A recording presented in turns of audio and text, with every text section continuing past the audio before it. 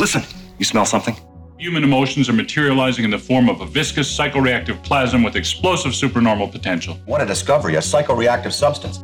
Do you know what this equipment is used for? Boggle or Super Mario Brothers? We'll have fun! Yeah! They're still doing it. Really quite good work there. My friend, don't be a jerk. We've got no choice. Call the Ghostbusters. Super Jackpot! Welcome to Extraplasm Podcast. It's the only podcast on the internet that spent its weekend summoning ghosts into its living room windows using a fleet of cursed LED projectors and some cheap shower curtains. I'm your host, Jim Maritato, aka Vink Maniac from the internet, and I'm stoked to wish you a happy start to October and the spookiest season of the year. And indeed, I did spend a good portion of my weekend hanging up shower curtains into windows and setting up LED projectors for reverse projection. And if you came by my house at night, you would find an active haunt in progress. This is because every October, I transform our house into a bust in progress that culminates in Halloween when we dress as Ghostbusters, bring out a Honda-based Ectomobile, and entertain the kids in the neighborhood. And to be honest, this is one of my favorite things about this holiday season because it connects me with my neighbors and became really important for us, especially after COVID.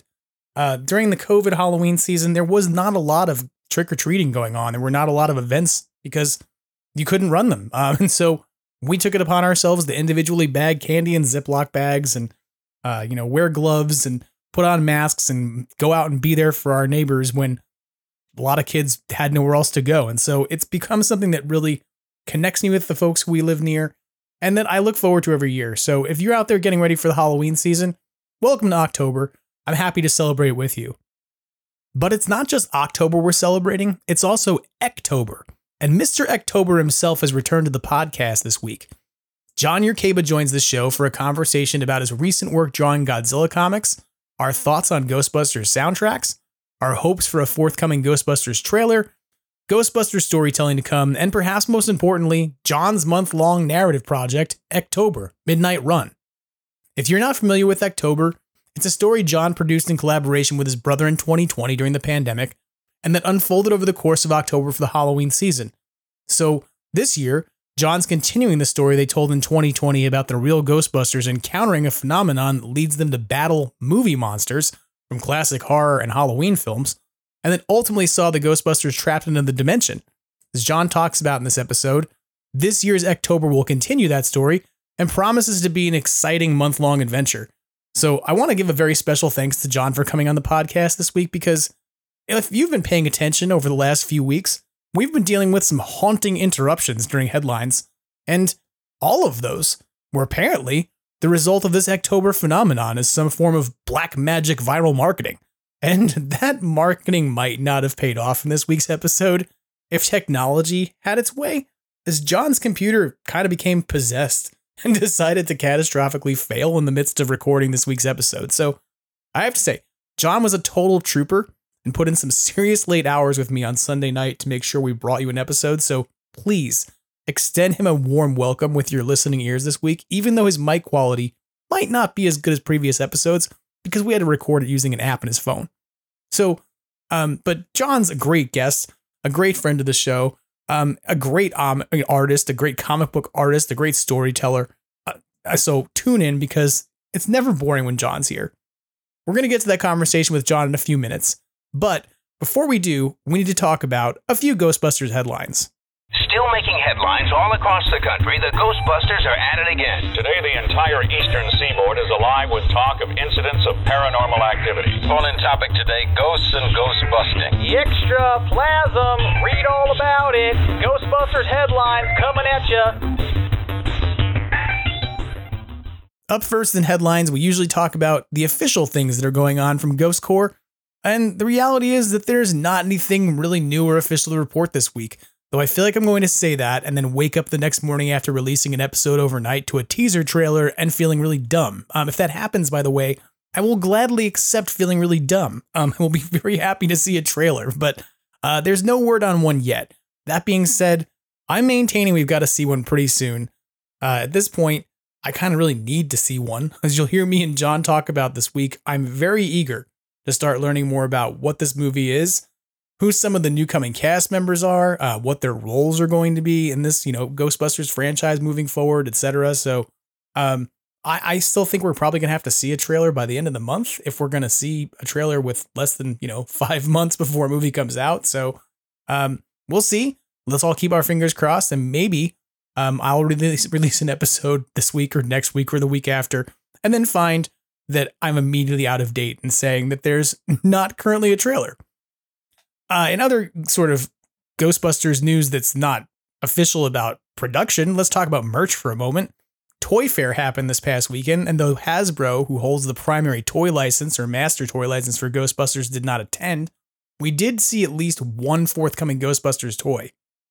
Apparently, there is some new squishy, stretchy Stay Puft Marshmallow Man that's being released as part of a toy line called Heroes of Gujitsu.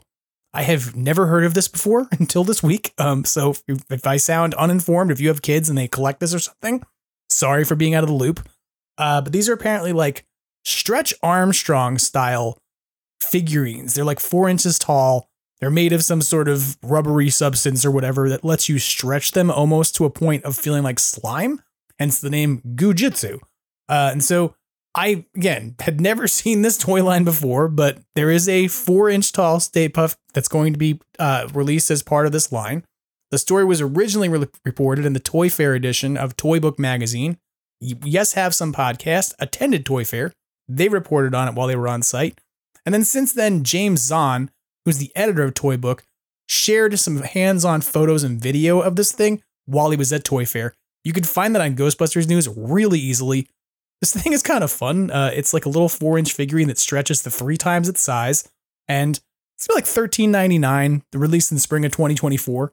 I can't say I'm going to run out and collect an entire new line of stretchy figurines, but I don't have a stretchy Stay Puft. I thought about it. I was like, do you have anything like this? And I was like, no. The closest thing I have to this is a stress ball that came with a video game promo that you never want to touch because, oh my God, it's limited edition. You'll never find another one or whatever. So I don't know that I have anything like this, and I'm kind of intrigued. So it's also worth mentioning while you're over at Ghostbusters News, if you go over there to take a look at the photos, you can also take a look at photos of the 5-foot tall, giant-sized mini puffed bobbleheads that Royal Baubles brought to Toy Fair.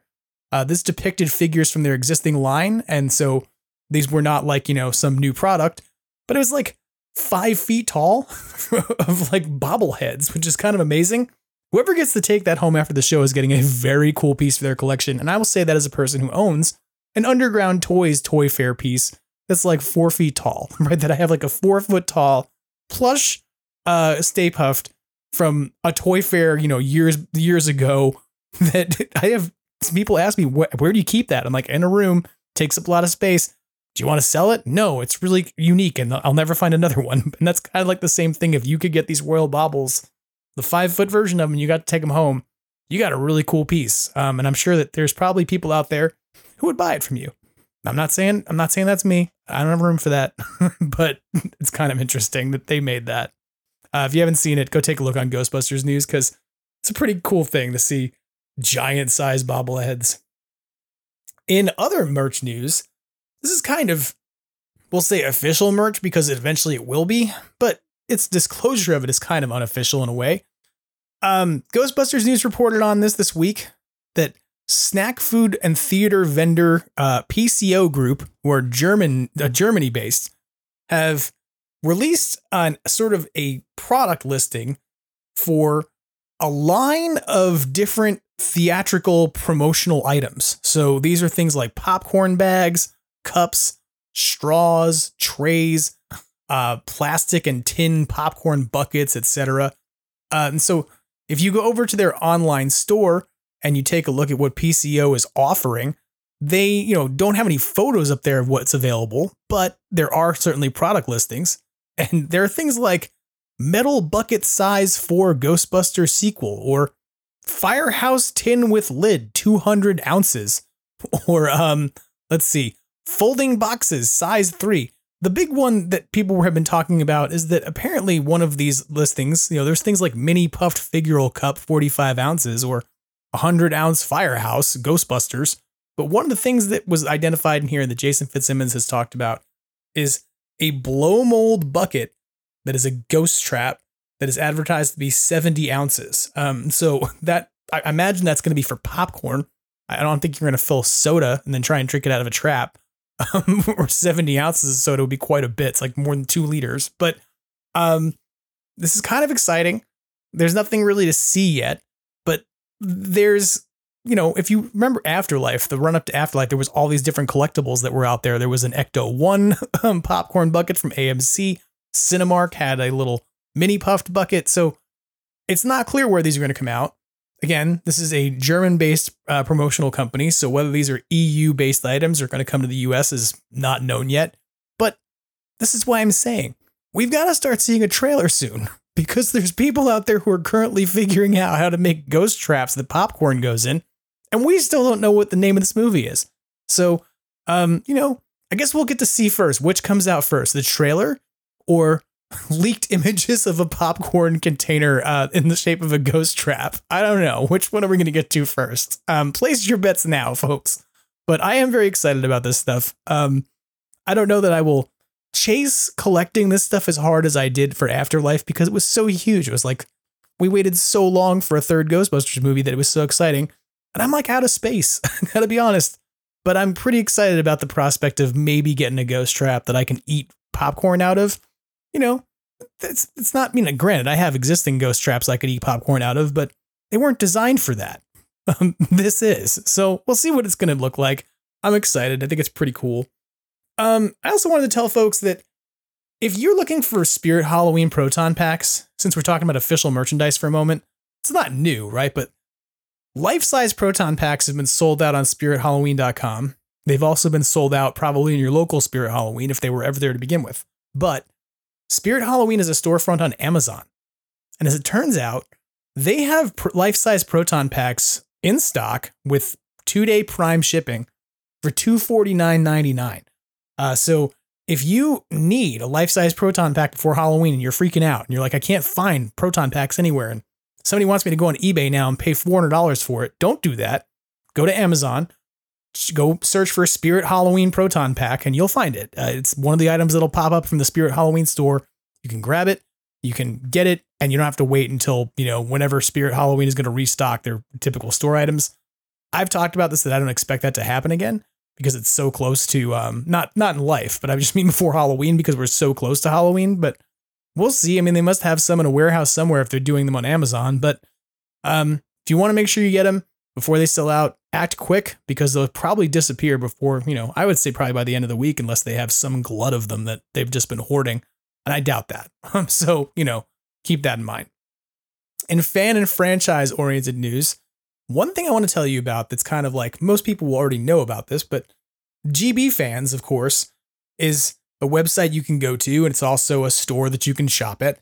But I want to throw a quick shout out there, or a quick little promo out there for GB Fans because AJ Quick of GB Fans promoted that they had slots available to get custom patches done in time for Halloween. And he had space within his production run to take on more custom patches. And so I placed an order for custom patches at 3:00 in the morning because I'm like that. And by like 9:00 in the morning, 6 hours later, I had a video from AJ saying, look what I'm making. And it was my patches. My patches arrived within like 3 days, and they were with the post office longer than they were with AJ Quick, who runs GB Fans. So if you need patches right now, if you need fobs, if you need anything for a flight suit, you should act now to get that stuff from GB Fans. And I will say this, like I can't stress how many times I've seen the silliest thing, which is people will go to GB Fans on Facebook and make a post and say, where can I get name patches? From GB Fans, for Christ's sakes. That's exactly where you can get them. You can order them custom and they will be made within probably the day because they're not something it takes a lot of time to produce. It's an automated process and AJ knows what he's doing. And I got my patches in the mail and they're super high quality and super nice. I also got fobs. I got a new leg hose connector. So anything you might need for a flight suit, go and get it now before it's gone, because, some of these things probably will be unavailable by the time you get to Halloween. There's only so much stock of stuff. But and if I'm wrong about that, AJ, I'm sorry. But realistically, they're like, no, we have tons of everything. Come buy it. Then fine, go buy it. But the point I want to make here is that GB Fans is, well known for different things you can buy for proton pack parts and clippered valves and all kinds of obscure stuff. But if you just need custom patches done, you need them done quickly, and you need them done right, order them from GB Fans, because my patches came out amazing and I loved them. They're great. I got an Extraplasm patch and a Maritato patch. So we're going to figure out where those go and what projects they're going on. But I'm definitely going to be doing a flight suit because I got a brandy new Nomex suit off eBay for cheap. So that's all going to come together in the next couple weeks, because after all, we need to be out in front of the house running our bust for the kids to come by. Let's talk about something else that's going on in terms of fans and franchises and things. Ecto-1NJ's Ghost Tours are happening. If you recall, back in episode 48, Nick from Ecto-1NJ and Greg, the Ectotech, were on, and they talked about the idea of their tours they were going to be doing in New York City. Those are totally happening now. So if you want to get involved in this, you can go and ride in a 59 Cadillac Miller Meteor, an authentic, version of the car that is really well put together and well maintained by a Cadillac master tech who knows who knows the Ecto-1 in and out. They will be taking the car to visit places like Central Park West, the New York City Public Library, Hook and Ladder 8. You can ride along and be part of that. You'll ride along with replica proton packs. There are photo ops, if you want to put on proton packs and do things like out, in case you like run into ghosts and things. You will get Twinkies, you'll get Crunch Bars. Like there's, all kinds of, opportunities here to do photo ops and to live your experience of like riding in the Ecto-1 and being a Ghostbuster. Like, let's be real. Some of us perform Ghostbusters for fun.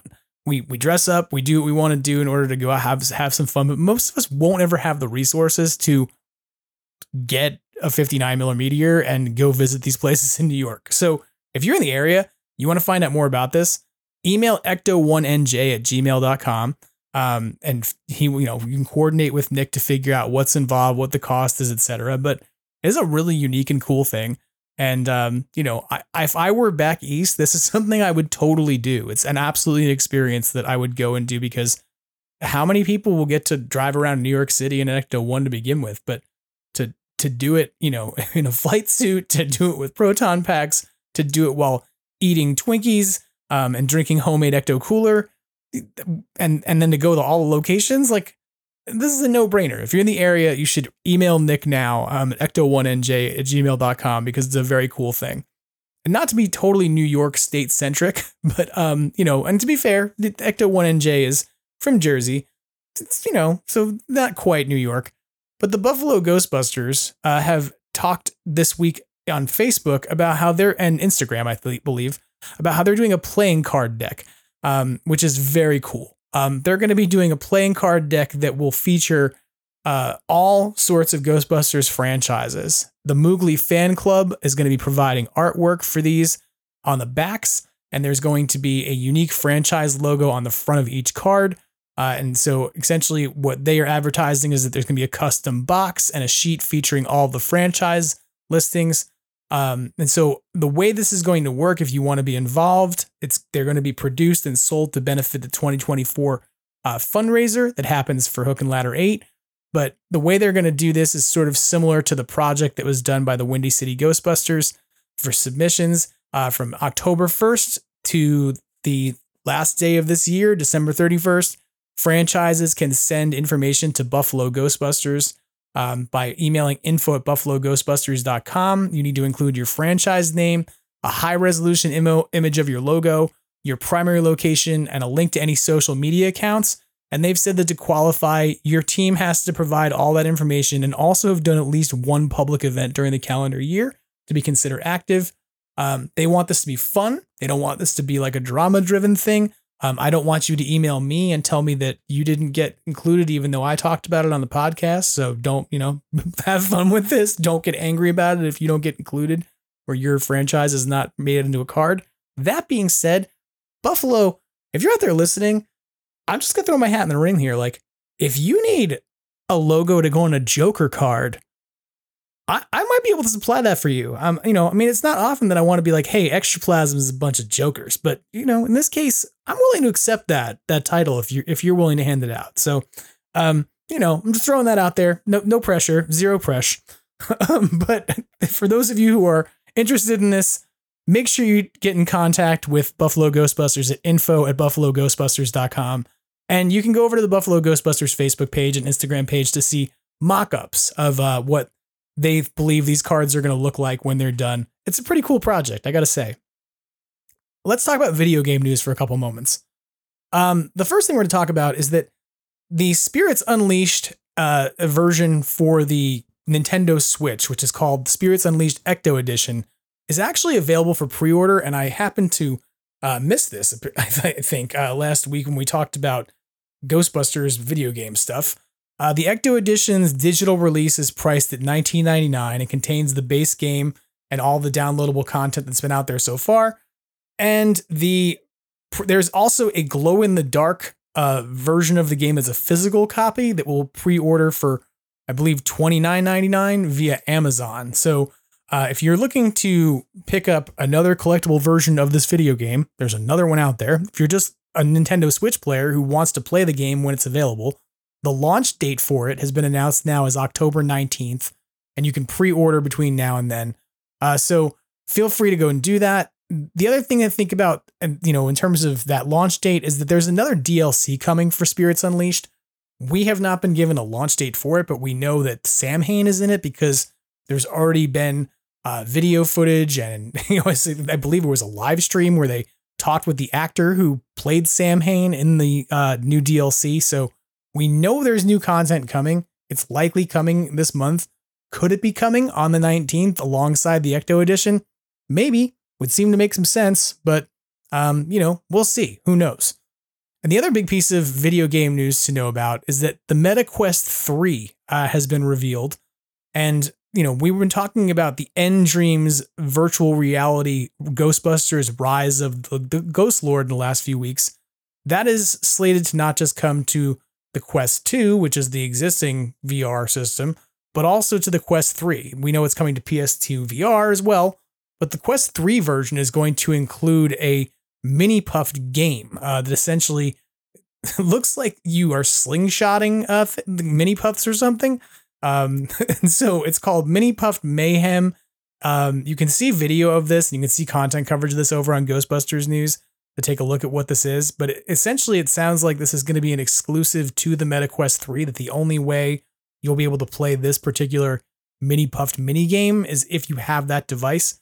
I got to be honest in saying that I'm a little lost on that because I don't have a Quest and I don't really know that much about VR systems, but it wouldn't surprise me if they decided to do something exclusive because they want people to adopt their new piece of hardware. So, more news on that as it sort of becomes available, but that game is supposed to launch by the end of the month as well. So there's a lot of video game content launching this month.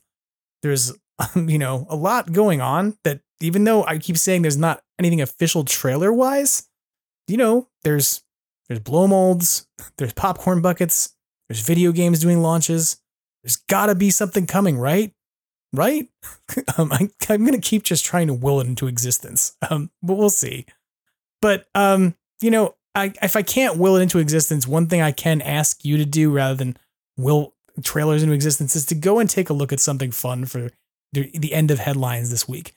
And what I want to encourage you to take a look at is that Jason Fitzsimmons has been working on a project that he has started to share with folks.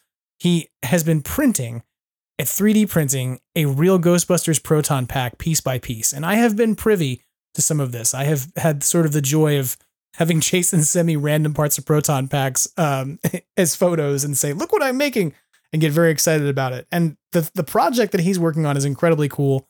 You can see this kind of all come together as part of his Halloween countdown.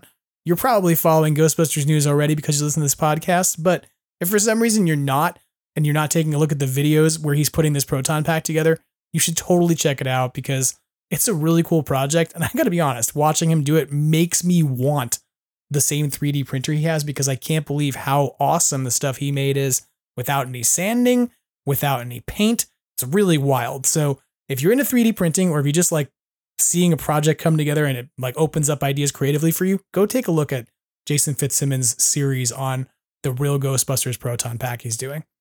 So with our headlines wrapped up, let's turn now to my conversation with Mr. Ectober, John Yurcaba. Joining me on Extraplasm Podcast and revisiting the podcast for the first time in many months because he's been off drawing giant lizards that stomp through Tokyo and other things. Friend of the podcast, awesome person, comic book artist, culture critic, great human being, John Yurcaba 4 is back for another episode. How are you doing, John Yurcaba? I am doing really well, and as always, I am honored to be here with you. I am glad you're here. I appreciate you making time. And for those who are listening at home, you should know that John seriously has made time because we've both watched John experience technological failure in all capacities this evening, as everything that he has touched has seemed to not work. I don't know if you've ever heard of this, but there's a Yiddish term that I learned when I was like coaching debate years ago from a kid, one of my students.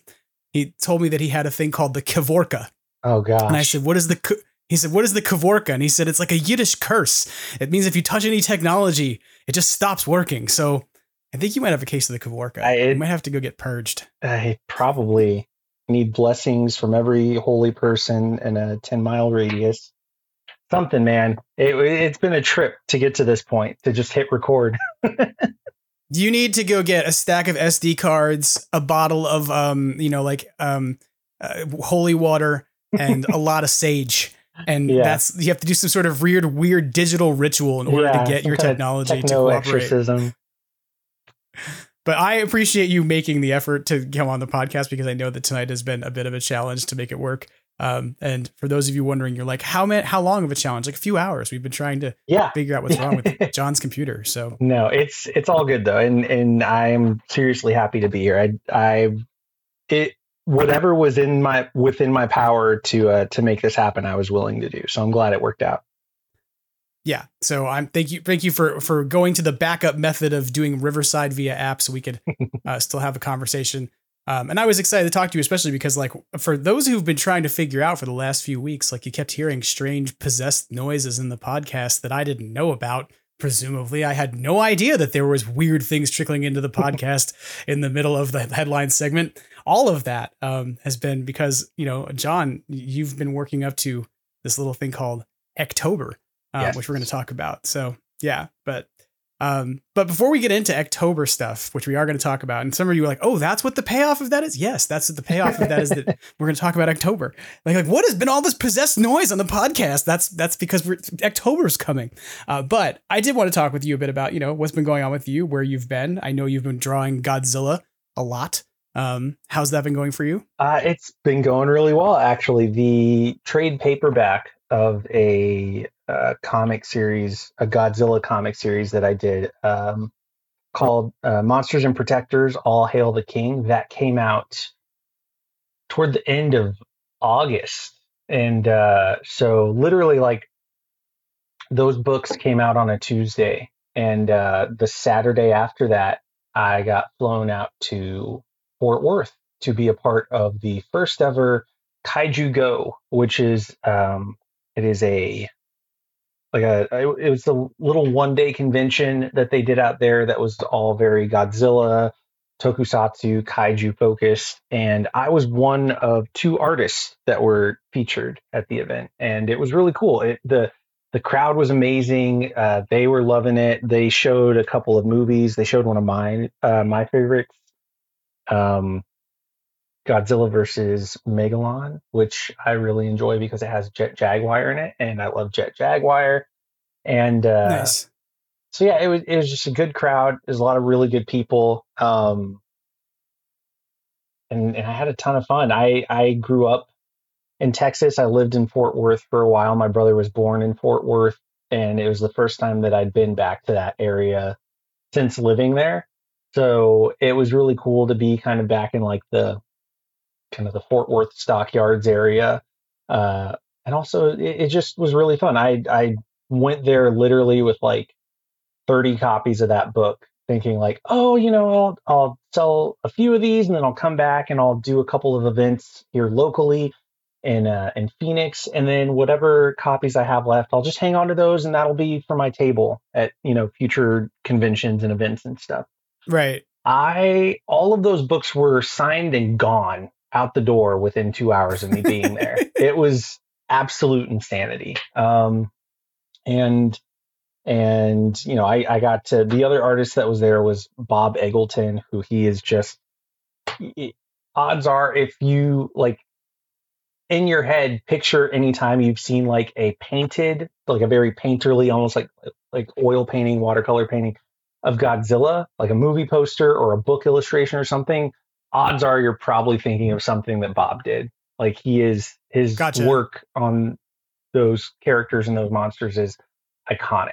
And so to get to share that space with him, and also like I got to go out to lunch with him and just hang out with him, and we did like a Q&A, like, not a lecture, but it was a packed, like they had the event in this like one screen theater that had like a lobby area where they had all the booths and tables set up, and there's a lot of like people that had just like Sofubi, soft vinyl collectible toys and all this kind of stuff. And so the theater was packed. They were in there for the screening of one of the movies, but before the movie, Bob and I were in there talking to everybody, and just everybody was just super hyped to like talk to us and ask questions and everything. Nice. So it was a really good experience. I had a lot of fun. That's awesome. So now that you've been well seasoned at, doing Godzilla comic work and going and representing the Godzilla fandom, are you ready to like engage in kaiju warfare? Like, are you going to bring Stay Puft into the Godzilla world? Like, are you going to bring Godzilla into the Stay Puft world? Like, I honestly, is that a thing we get to see? I think that's something that should be avoided at all costs, because in all honesty, Stay Puft shows up and he wrecks stuff. Like, he's made of marshmallow and ectoplasm, and Godzilla will like incinerate him from a mile away. Like, that's a fight that should be avoided at all costs, in all honesty. This is a great question. I think I asked this question of, I might have asked this question to Jacob Walsh when he was on a while back, because he's a huge Godzilla fan. Mm-hmm. But like, would you constitute the Stay Puft Marshmallow Man as a kaiju? Like, does he fit into that categorization? I think technically he does. I mean, he is, for all intents and purposes, he's a big monster. He's like a larger than, normal monster, which is kind of the gist of what a kaiju is. I was watching a YouTube video not too long ago that it posed the question, is Paul Bunyan a kaiju? And I started watching it, and I was like, I'm intrigued by this. And they brought up Babe the Blue Ox and said, like, for sure Babe is a kaiju, but let's talk about Paul. And I don't think I ever finished the video. I need to go back and watch it, because this conversation literally just made me remember it. But I think that's now you have me thinking, like, does that mean that like the Jolly Green Giant is also a kaiju? Potentially. I mean, if Paul Bunyan is, I would say for sure the Jolly Green Giant is. I feel like that's a showdown, by the way. Like, the Jolly Green Giant versus the Stay Puft Marshmallow Man should be like a battle for the nutritional souls of America. Oh man, sugar versus fiber.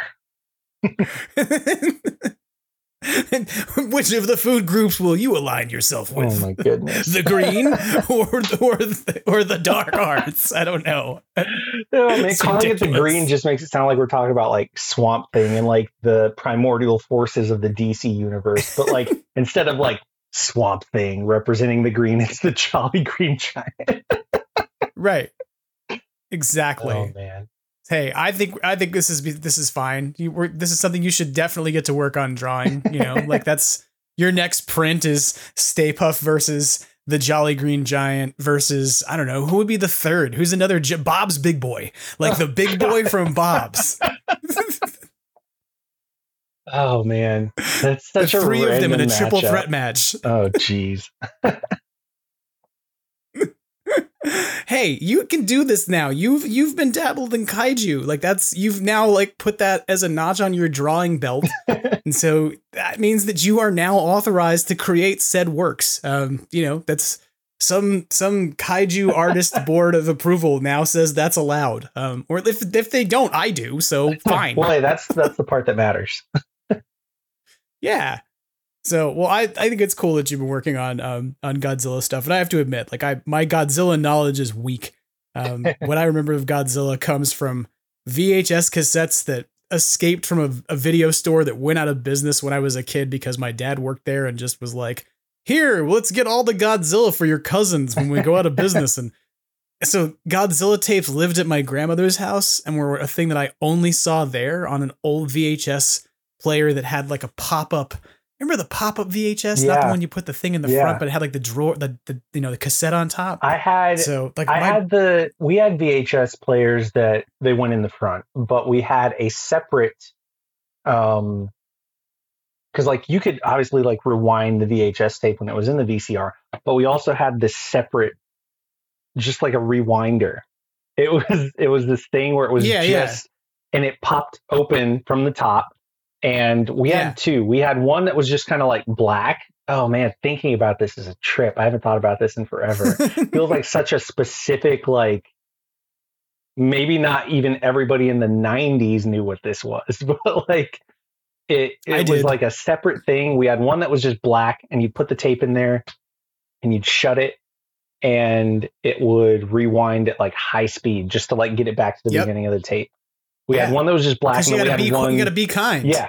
We had one that was just black, and then we had one that looked like a race car. And the race car one was attached to like the TV that the kids watched upstairs in the game room. And then the black one was downstairs with like the living room TV. Gotcha. But yeah. We had a fleet of those when my father worked at the video store. Nice. One of my jobs was like, here's a stack of tapes, rewind them. Yep. So I remember the pop-up rewinder very well.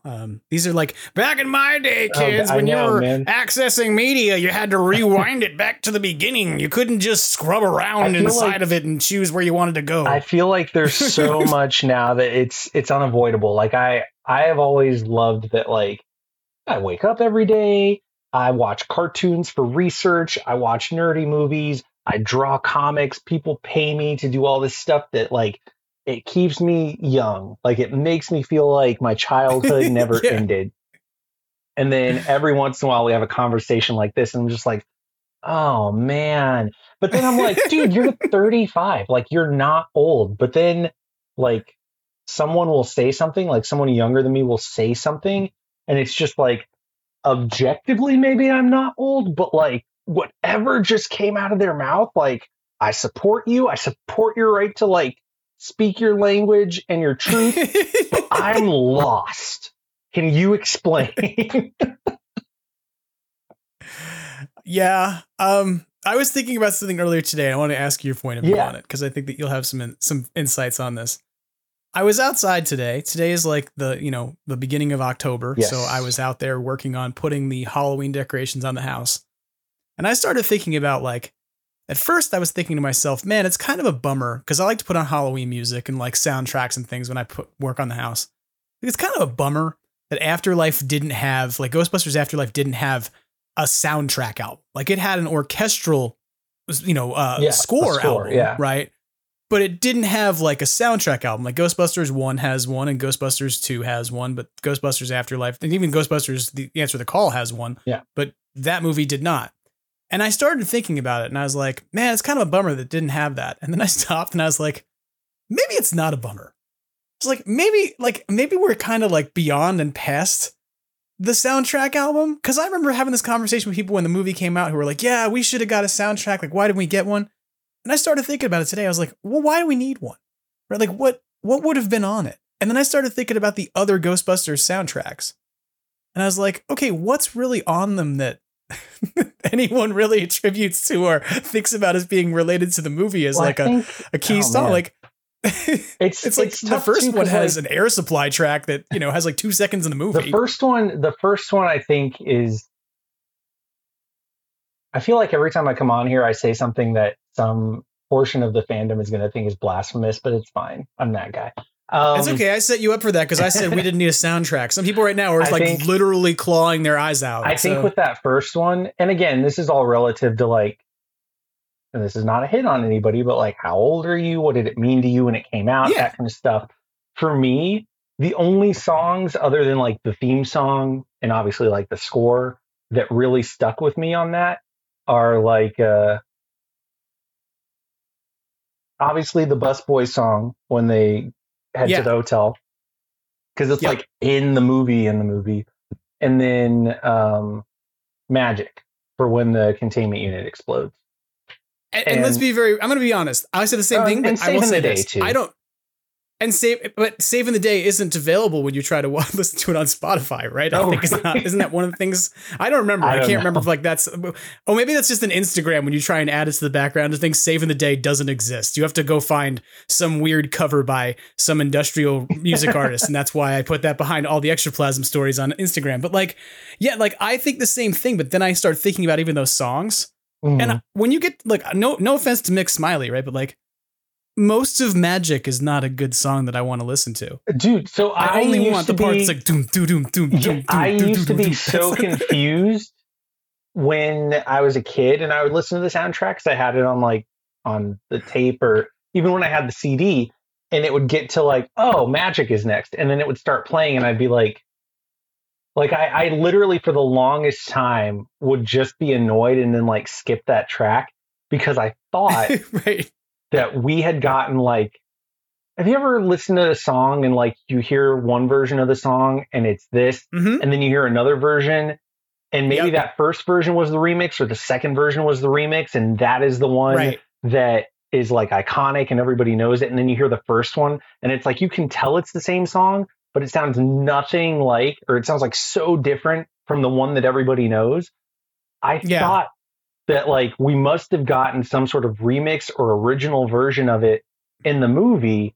And then when they made the soundtrack, for some reason, they, in the contract or the licensing agreement or whatever, they had to put the original version of the song on there. And I was just like, this is dumb. I like the one in the movie better. But it's really just because the song is like so damn long. Yeah. Like, I didn't realize until honestly like an embarrassing amount of time later, like, oh, it's the same song. It's just like there's an abrupt change. Right. And it's like, and I like the Thompson Twins song that's on that soundtrack, but like I don't associate that song with the movie. It's like it happens like, in the background of a scene, but like I don't think of it as being only those couple of songs where it's like a prominent part of a prominent scene that you're like, oh yeah, this is from Ghostbusters. Like it's a Ghostbusters song. And even with like like with Ghostbusters 2, I generally speaking like that soundtrack a lot more. Like that appeals to me a lot more. And like obviously you have like On Our Own and you have We're Back. And then you have like Run DMC doing the theme song and all that kind of stuff. But even then it's like there's stuff on there that even though generally speaking, I'm like, if you told me you have to sit down and listen to one of these from start to finish, I'd rather listen to the Ghostbusters 2 soundtrack. There's songs on that one where it's just like, this was in the movie? Was this in the movie? Like there's an Elton John song on there. Exactly. Like I was just like, I don't remember this at all. And then when you talk about like Answer the Call, something that I kind of like, to me, and this be careful. Like, be careful. You're stepping in the minefield. We're not even talking about the movie. This has zero to do with the movie. I think something I've always thought, and I know I'm in the minority here, because one of the things I love doing, especially around this time of year, is just going on YouTube and looking up like Ghostbusters cover songs and searching by upload date. Because around this time is when musicians and bands come out of the woodwork and they're just like, for Halloween, we covered Ghostbusters, and some of them are pretty good. Like there's, I forget his name, Rob something. I forgot his name, but I'll have to look it up. But he put out like this epic version of the Ghostbusters theme song, and I've been listening to it nonstop, and it just gets me in. Like, to me, it's like the difference between like what normal people hear when they hear the Ghostbusters theme song, and it's just like the song as is, and then it's like what John hears when he hears the Ghostbusters theme song, and it's like dun dun dun dun dun. Like it's, I love it so much. I would love if at some point they just like put out 2 albums, and one was like the album of like music from and inspired by the movie, and then another album that was just a collection of musical artists doing covers of the theme song. Like Yeah, one that of would the be things cool. that I kind of loved about the Answer the Call soundtrack is that every other song on it was a different person doing the theme song. And I was like, let's just have a whole album of that and then an album of the other stuff. I do think that, like, in terms of like the Answer the Call soundtrack, other than like one or two tracks, felt a little try hard to me because like you had stuff that was like what was it, Never Saw It Coming, and I was like, oh, I like this. Like this to me, it's again blasphemy time.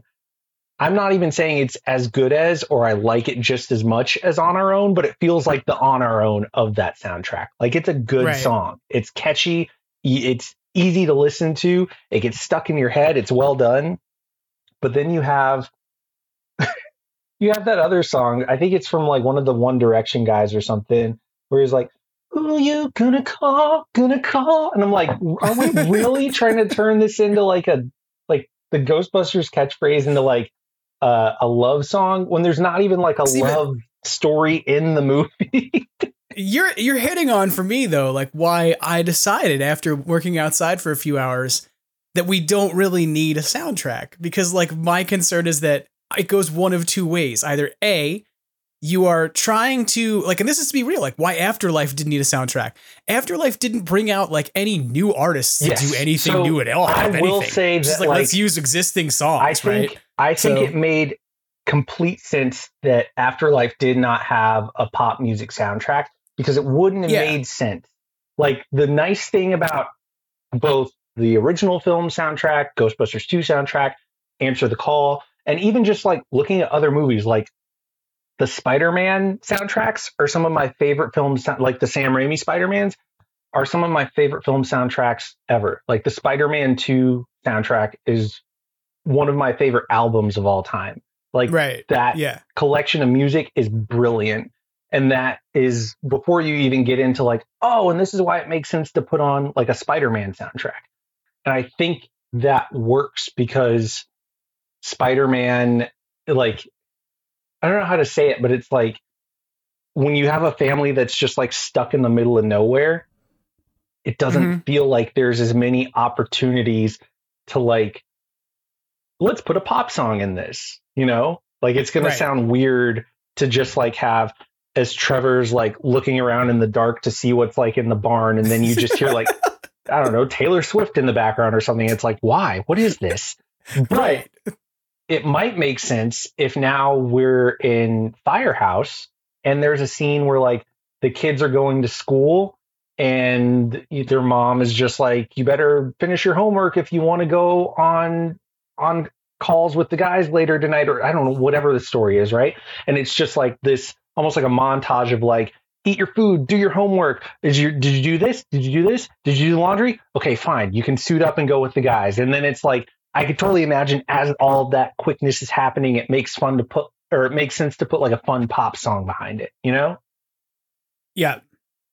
Yep. I hear you. Like, and that's, I think that part of the worry I have is about, injecting songs into things that don't need it. Yeah. Right. And like it's sort of like putting things in there that, right. It's like, it's about balancing it out. And I think it's weird, but like, this is the other side of this is I feel like that, I don't know. I'm trying to think about what movies actually have had like compelling soundtracks. Like in the last 5 years, even where it's like, yeah, and everybody needed to get that. And like the only thing I come up with was like the Guardians of the Galaxy movies. But even then, that's not like new soundtrack work for the most part. Most of it is like, here's an awesome mixtape that goes along with this. You know, and again, that's the balance, because like I think oftentimes nowadays when there's a soundtrack that doesn't have a purpose in the movie like that, and it's just like a soundtrack to have a soundtrack, it's like, oh, we have a scene where it makes sense to put a pop song. It's a sad moment, so we need a sad pop song or whatever that would make sense. Then the studio is going to give you a list of like, here are the artists we're promoting, right? Here's the artists that we want to like give them more spotlights, more time to shine, more opportunities. And then that starts to kind of hamstring you in like, okay, if this is all I have to choose from, then how am I going to build this movie's identity the way I want to? Whereas you might sit back, and if you're the director or the writer and you're planning this movie in your head and you're looking at the script, you might think like, oh man, this would be a perfect scene. Like I could totally imagine this song playing here. And then you get to the point where you're having that discussion with the studio and they're like, you can use these people from our, recording label. And you're like, none of these songs hit the same. And at that point, it's just like, I'd rather like just use the score and control the emotional tone of everything perfectly than to use a pop star that's like, okay, this kind of works because it's also a sad song, but it's not the one I wanted. But then you have someone like James Gunn, who's like, the whole point of this is that the mixtape came from a certain era and Peter has had it and it means something because it's from his mom. But that is like the narrative conceit that allows James Gunn to sit back and be like, I want to put my favorite songs in this movie. And because it's an MCU movie and because I have like a good reputation and they can count on me to deliver something, that gives me some creative leeway to bargain and ask for that music to put in this movie that I want to make so it can come out exactly the way I want it, because they know they'll be getting a better product if I can do that. And I think that I think that the people who can do that and the opportunities to do that are few and far between. If you can do it, I am like, go for it. Because to you, if you're the one making that movie and you know what music fits your vision and you can get it in the movie, it's going to make the movie better. But if you're just kind of like, oh, we should have a soundtrack. What music can we put here? And the studio's like, here's your list of 5 people that you can put in here.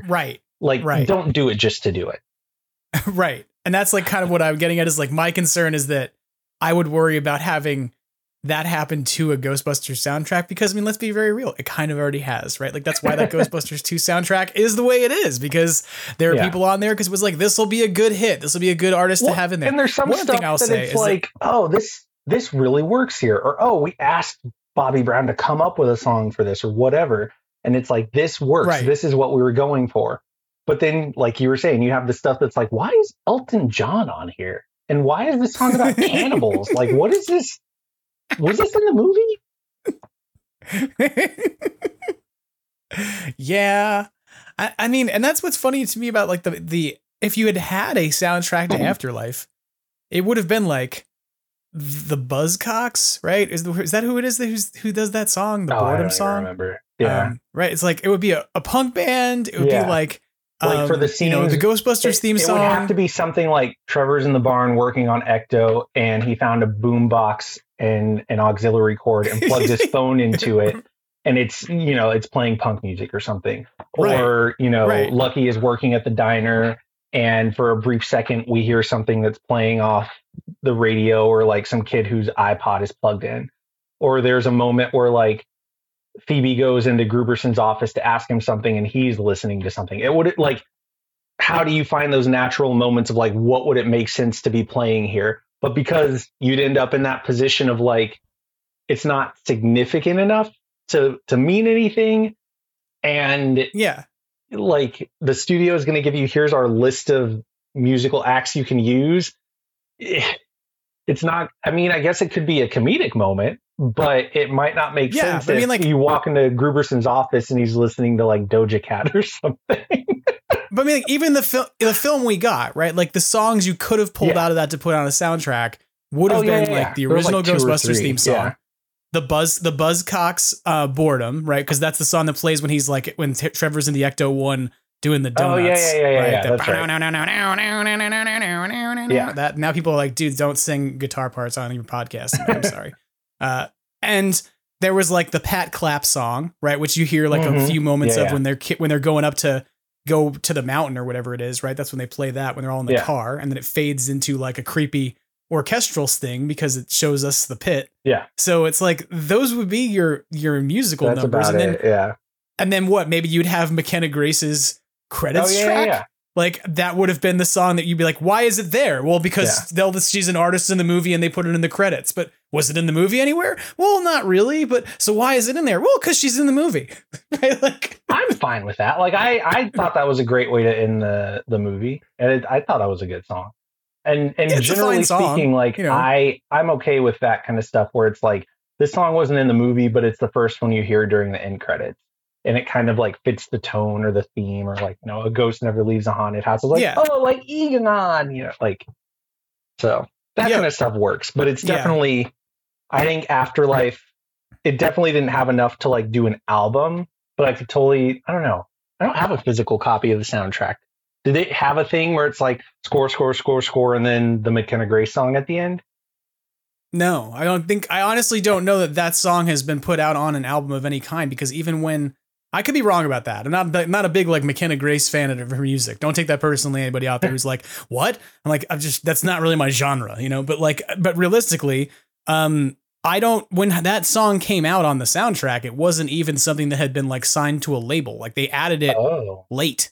It was like added as an afterthought, like, hey, we could do this because she's got this song. And it was kind of thrown in as one of the last things to be added to the film. So at least that's my understanding of the situation. I've seen soundtracks like that too, where it's like there might have been like one or two songs, like pop songs in the whole movie. And so it's like score, score, score, score. And then like the last one or two tracks on the album are like the pop tracks that were in the movie. Right. I was thinking about in the process of this, then we should move on and talk about more things like, Ectober things. But I was thinking about the Batman, what is it? It's not Batman. It is Batman Forever, the Batman Forever soundtrack, and how huge when that came out. It was like U2's "Hold Me, Kill Me, Thrist Me," whatever the hell that's called. Hold me, thrill me, kiss me, kill me. Is that the name of that song? Yeah, it was like the big. Oh my God, there's a video for it, and it's got Batman in it, and it's airing on MTV over and over again, and it's a #1 song. And I was like, we don't do that anymore with movies. Like that cross promotion doesn't exist. And I was like, I don't know if we need it. By Seal, from Seal. Yeah, like, but remember, that was like huge. Those two songs were being pushed so hard alongside that movie. And it would just be weird to me, I think, now if they did like the #1 hit from this summer's Ghostbusters movie. And you'd be like, okay. Oh, 100%. Like, what? And it's not the Ghostbusters theme song? What the hell is it? Well, I will say this, regardless of what happens with the soundtracks, one thing I know I need desperately at this point is a trailer. Yeah. Like, I need a trailer. I was standing next to a series of different Ghostbusters fans in flight suits at Seaside Oddities visiting the Los Angeles Ghostbusters over the weekend. And somebody was like, so how have you been? And I just stopped and looked at them. I was like, I need a trailer. Like, this is going to sound like I need a fix, but like, I need something to happen at this point because I feel like we've been waiting and waiting and waiting. And I get that we're probably going to wait longer for the movie, and it's nowhere near the weight of Afterlife by any means. For sure. But like, I want to know what the title of this movie is. I don't even, at this point, I'm like, just give me like a 15-second title card and something that goes, and I'd be happy. Yeah. No, it's so weird. I think like by no means at any point since Afterlife came out, did I, lose my hype for what comes next. But I think to some degree on purpose, I kind of brain dumped that things were coming next other than whatever they would tell us for the purpose of like, I want to be excited, but I don't want to be like desperate.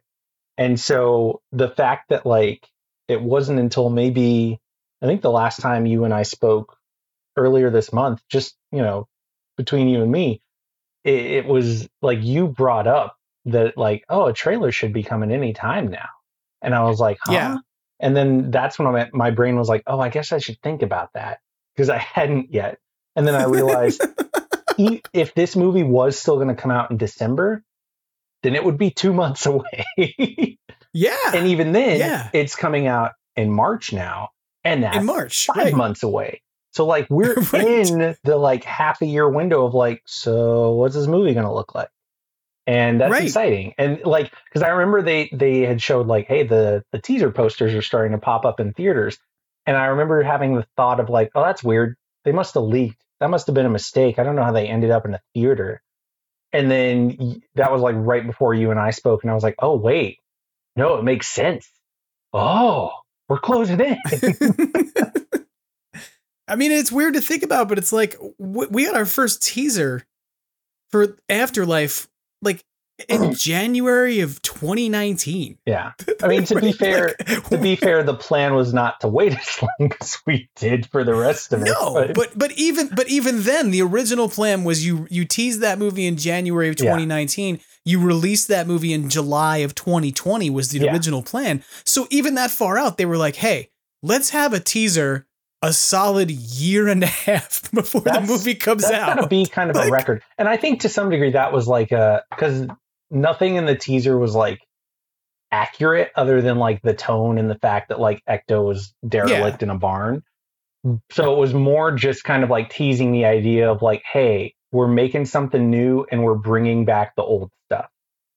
And so, but I do think generally speaking, it kind of like, for me, the gold standard for like movie marketing, at least in my head, that I've always been like, if I ever make a movie, like this is the template for like how I want it to hit, has been the way Christopher Nolan marketed his Batman movies. Because like with all of them, it was like a year out, you drop a teaser. The first one for Batman Begins came out of nowhere. And like for the whole teaser, you just hear Christian Bale doing the voiceover about like, I've traveled the world, I've searched in the shadows, my life has been missing something, but I've also been haunted. Something has followed me since I was a child. And I finally figured out what it is. And he's like, me. And then it has like the two little quick flashes of Batman at the end. And I was just like, oh, I'm in. What is this? And so like that was a year out. And then it, you know, you get into like the actual trailers and stuff getting closer. And it was just like the perfect ramp up, the perfect build up. And then like for The Dark Knight, that was like the whole viral marketing craze with like, you could go to like in person, I believe in Harvey Dent rallies and like people going all over the country, like to different cities and finding these little bits of clues that would unlock like one pixel at a time, the first image of the Joker. And this is before like Heath Ledger passed away. So it wasn't even just the like, as morbid as it sounds, like the hype that came from like, oh, I got to see Heath Ledger's last movie. Like at this point, he was still alive. Everything was fine. And this was just how they were hyping up the movie. And so like, and that first, like that all happened and it kind of led to that first teaser trailer. And even that first teaser trailer was just like, it was the Bat logo and like a Joker playing card. And then hearing him laugh for the first time. And then like the date of the movie. And that was a year out. And then they did the same thing with The Dark Knight Rises with the teaser for that one. And to me, that's just like, that's it. That's the gold standard of movie marketing. Like maybe that wouldn't work for something like a comedy where you only need a few months to be like, hey, it's a comedy with these people in it, blah, blah, blah. But when you're doing something that's like, there's a fan base for this and there's an expectation, it's like, this is what you do. And to me, it plays on that rule of like, something is only as important as you make it. And like Christopher Nolan showed us with each one of those movies, like, hey, this is important. And I was like, you know what? I believe you. Yeah. I don't know. This is not to criticize and be like, we should have had an entire marketing campaign that was longer term for this movie. Not at all. Not at all. But, you know, I don't know. To me, I'm kind of the mindset that I want to see a trailer already because part of me, I just want to know if this movie's really called Firehouse. Yeah, I've joked that like, I feel like half the reason they haven't gotten to a trailer yet is they're going to be like, surprise. Yeah.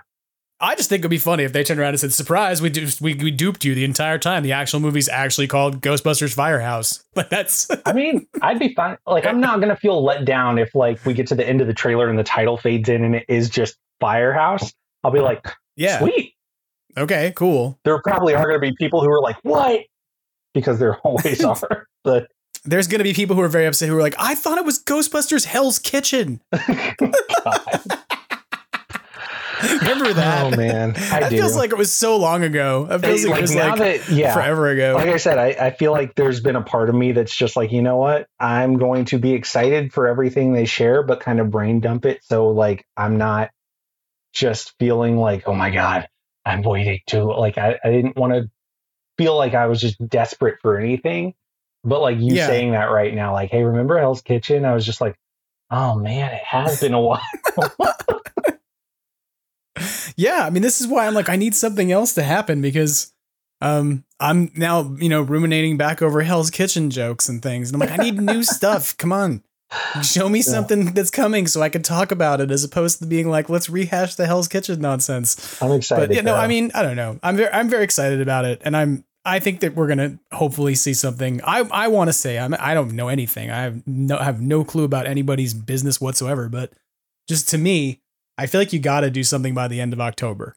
if the movie's coming out in March, like we got to get a trailer. That's also a missed opportunity. I mean, like, and you and I have talked about this before. Like, as much as Ghostbusters has always been a big enough brand to warrant like a summer release alongside other big tentpole movies, or even like a Christmas release if they wanted to do that, there's like, you can't deny that there's like an inherent tie between Ghostbusters and Halloween. Not even just because like Sam Hain, but it's like, it's Ghostbusters and then it's Halloween. It's haunted stuff. Like, you could so easily, even if you didn't want a movie or something to come out for Halloween, it's like, especially right now with when this movie's supposed to come out, it would be perfect timing to be like, boom, as you're in the Halloween mood, have a trailer for the next Ghostbusters movie. Yeah. Like, and it doesn't mean it has to come out now. It just, I mean, it's obviously it's not coming out now, but like, you know, I think you're right. I hope that they can sort of leverage that. And, you know, there's like stuff going on with Ghostbusters Spirits Unleashed at the same time. Like, they've got, you know, another DLC presumably coming this month because they've told us that Sam Hain is in it and they decorated the firehouse back to be like, you know, Halloween again. Think about, like, you've got proton packs and uniforms and all that kind of stuff at Spirit Halloween right now. Think about if they dropped a trailer in the next week or so, like anytime before Halloween, you know how many people would suddenly realize, like, man, I want to be a Ghostbuster. Let's go see if they got any more of those packs at the Halloween store. Like, immediate sold out. The answer is no. They're gone. But they're currently being speculated on eBay for $300 a pop. God. But, and which, to be fair, I mean, I actually looked last night because I was curious to see what the Spirit Halloween inventory was like on proton packs, and the life-size pack is long gone. I don't know if you'll see it again before the end of the Halloween season, but the 80% size pack is still out there. I have an 80% one. I've thought about popping into like the few spirits around me just to see if any of them had the life-size one. But yeah, I figured it'd be a long shot. I saw it at the beginning of the season. The very beginning of the season when they first opened, I saw it in a couple stores, but I haven't really seen it since. And I have seen ghost traps nowhere. I've said this last week in the podcast that I have not seen a single ghost trap at a Spirit Halloween. And it makes me wonder if they are still making them. They still have them on the website, I think. Maybe they bought all of them for Afterlife. Remember? That's what Egon buried in his front yard. Yeah, that's where they all went. And then Spirit was like, we can't make any more because, you know, now they're a movie prop. They're an official movie prop. We can't make any more. Sorry. Oh man, I still have my Maddie collector trap that I'm very happy with. Oh yeah, that's the bestest thing ever. Love that thing. That's like probably the best Ghostbusters prop. Yeah. I don't know. Now I got to be careful about that. The HasLab pack is pretty good. Sure, yeah. You know, that trap though is definitely something I still covet. Yeah, the trap more than I do the proton pack. I also think it's kind of funny. When I saw a whole bunch of people dressed as Ghostbusters this weekend, I could immediately identify the HasLab packs, like because they all have the same, like all the same stuff on them, and they all kind of have the same position. They're all identical. And so, which is not to slag on them, which is not to be like, oh, those people in the HasLab packs, but let's be honest, most proton packs look identical.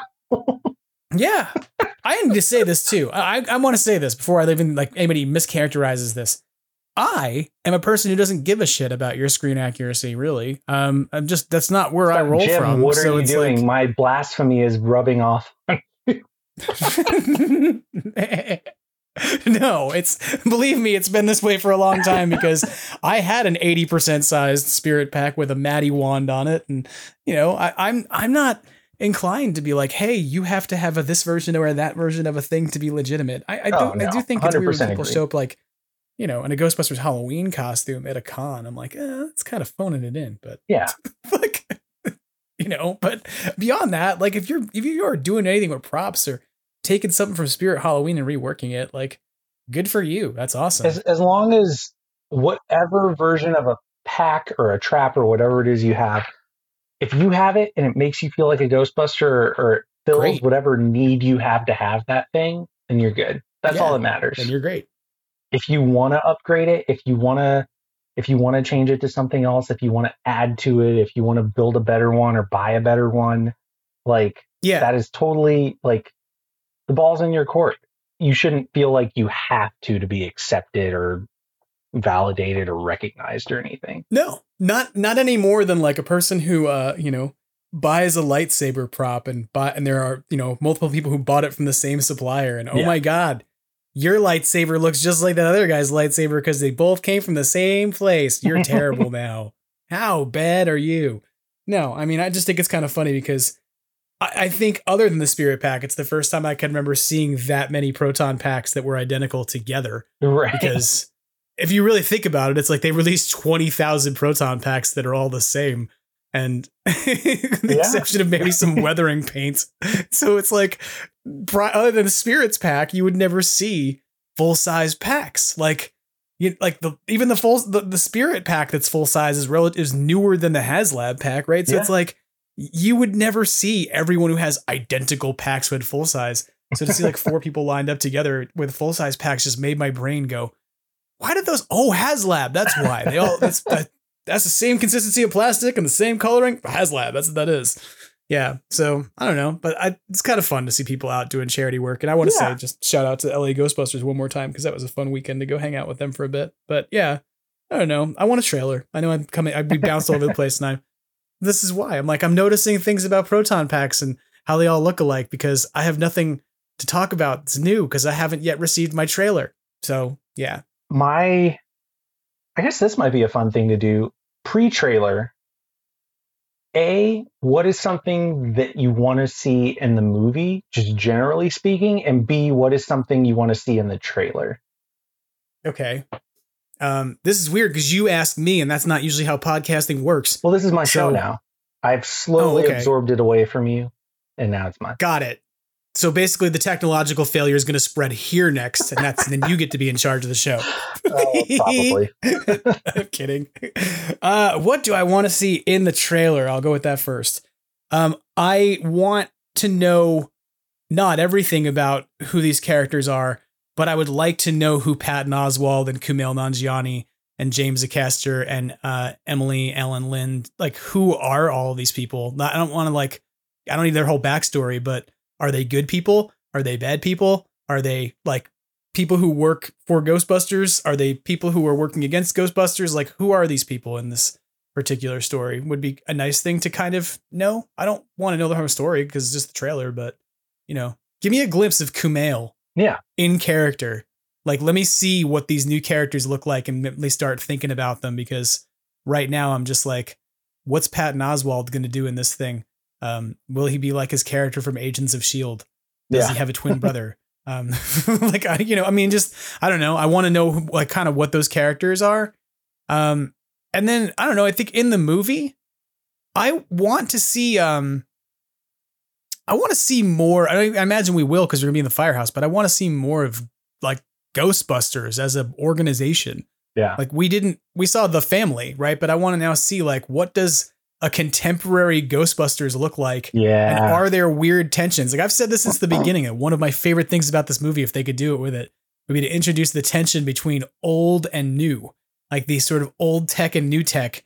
And I've joked that I want there to be, and this is not something I expect to see in the movie at all, like third act move, like first and second act, Winston and Ray have to have a falling out because Winston wants to convert all the cars to electric, because it doesn't make sense that they buy gas when they have all this extra nuclear power laying around. Yeah. And Ray is just like, no, we got to make sure we keep the old girl in the Ecto-1 running on gasoline. And they have some sort of falling out. And then at the end, Ray shows up with some weird, hybrid electric gas powered new generation Ecto. This is all nonsense, but I want that. I want that tension between old and new.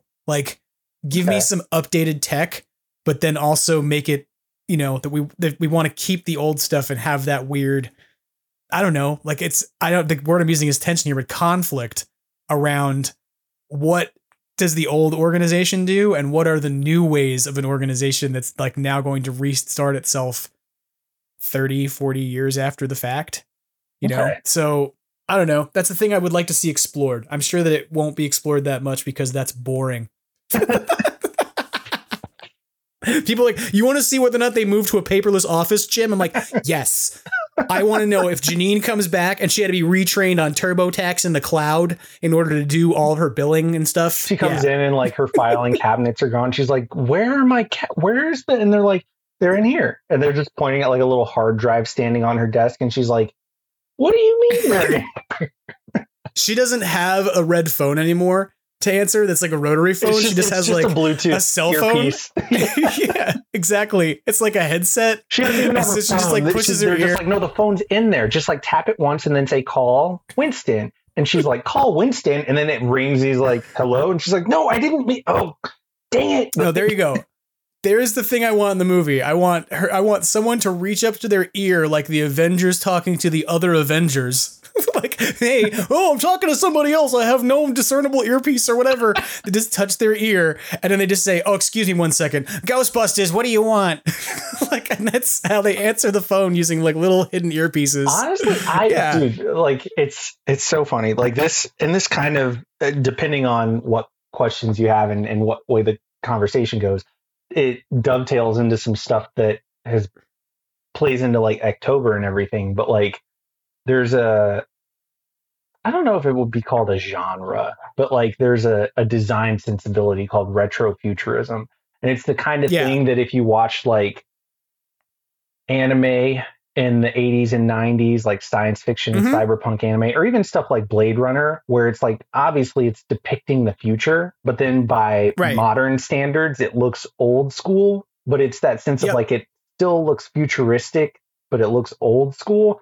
Like, I think it's like watching Star Trek. Yeah. I think there's a like 80s cyberpunk or like pre-cyberpunk retrofuturism, or not retrofuturism, but like, what's the term? Cassette futurism. It's like that era of like, we think cassette tapes are the pinnacle of technology. Right. How do we carry that technology forward? Like, to me, that is Ghostbusters in the sense of like, where do we go from here design wise? It slots right into that. Like, it fits so perfectly with that era of like, if we look at the 80s and early 90s as the pinnacle of technology, and then try to figure out what it would look like if all we did was evolve that, instead of like, you know, VHS is obsolete. Let's go to DVDs. Let's go to Blu-rays. Let's go to streaming. Like, if what you're making me think of is RoboCop. Sure. Yeah. Like RoboCop is very much like all the hardware in the lab is like they're loading up tapes and stuff off the walls, but clearly he's a cyborg, right? And it's the future of fits perfectly into that of like, it can be new and shiny and fresh off the assembly line, but it looks like all you've done is make a new version of a VHS tape. Like, that's what should happen with like the packs, the traps, the goggles, all that kind of stuff. Is it's like, Winston takes over, he injects fresh money into it, but like Ray is the brains of this operation, or at least he's at the top of like the R&D division or whatever. And so when they sit down and Winston's like, Ray, we got a new team, we got new people, it's a new operation. I want to make sure we do this right. Like, obviously we know that the gear we had does its job. I'm not telling you to reinvent the wheel, but we need to make sure that everything these new kids have is top of the line. Let's make it happen. And then Ray comes back, and it's basically like, if the Proton Pack is a VHS tape, he's made like a newer, better VHS tape. It's a super VHS tape. Yeah, he hasn't made a DVD. He hasn't made a Blu-ray. He hasn't come up with like a USB, drive or anything. It's like, I've made an even better VHS tape. Like, that's Ghostbusters.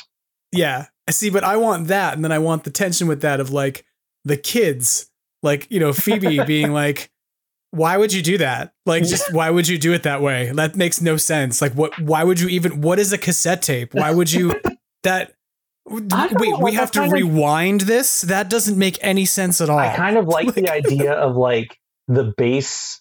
I mean, and maybe this is how the conflict gets resolved. Maybe like the base level of the technology is coming from like the adults. So it's like Ray and Winston, and they have that sort of like, it's cassette futurism. It's old school done in a new way. And then Phoebe's just like, why wouldn't you just, do the Proton Pack version of like a USB drive or streaming or whatever. Right. And then Ray's just like, because this is how I know how to work. And it's like, do you want to, like, the tension is there. And then the solution ends up being like, what if you have this retro or cassette futurism and you have a VHS tape, but then there's like a USB, port in it. And so that way, like, that's the part that Phoebe adds, where it's just like, you know how in the real Ghostbusters, they used to have moments where they're just like, oh no, we've got to reverse the polarity, or we've got to do some kind of modification to the proton thrower. And they'd like open up the body of the thrower and like have almost what looked like a little floppy disk that they'd put in there, as if that was, or like some sort of circuit board or something that they'd put in there to modify it in whatever way they needed to. Imagine now it looks like this cassette futurism, old school but shiny and new VHS tape of a proton gun, but then they open up the body of it, open up the little hatch, and Phoebe is able to like connect a USB drive in there and immediately like look at her, connect it to her phone or some sort of thing and run an analysis and be like, oh no, we've got to, the power is not transferring from one thing to another successfully. We've got to crank up the voltage, like that. It's that kind of thing, Hey, look, I'm going to be totally fine with this whole USB plan, especially if it turns out that the USB stick they use for all those diagnostics is the little My Little Pony Rainbow Dash USB stick from Afterlife. Dude, I could 1,000% imagine it being something like that, where like Ray builds new proton packs and they're very like, they've got a certain vibe to them. And then everybody goes out in the field and they're like, I don't know how to use this stuff. This isn't made for people under the age of 20 or of 50 or, whatever. I ruined that joke, but you know what I'm saying.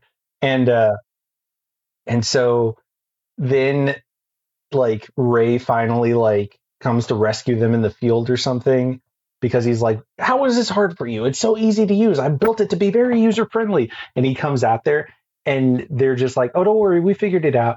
And Ray's like, what do you mean you figured it out? And then Podcast is like, look, and he holds it up and it's got like the My Little Pony drive jammed in it. And it's got like, two other like auxiliary cables coming out. And it's like, what have you done to my masterpiece? So yeah, I would love to see some goofy stuff that was kind of, played with the old tech versus new tech dichotomy. Yeah. Sure. And what does the identity of a ghost busting team look like when it's a bunch of old people and a bunch of young people? And even then, when you talk about like Ray comes up with the best thing Ray can make, and then the kids by the end of it get to add their own little flourishes to make it more user friendly for them, because they are the ones who are in the field most of the time now. That still lends to a very Ghostbusters aesthetic of like, it's made from a bunch of different stuff, but it works. Right. Yep. Agreed. So what do you want to see in the trailer then? And what do you want to see in the movie? Honestly, like before you even said what you wanted to see in the trailer, I was like, I want it to be like that affirmation of like we've had 4 origin movies now. Like Ghostbusters was an origin movie.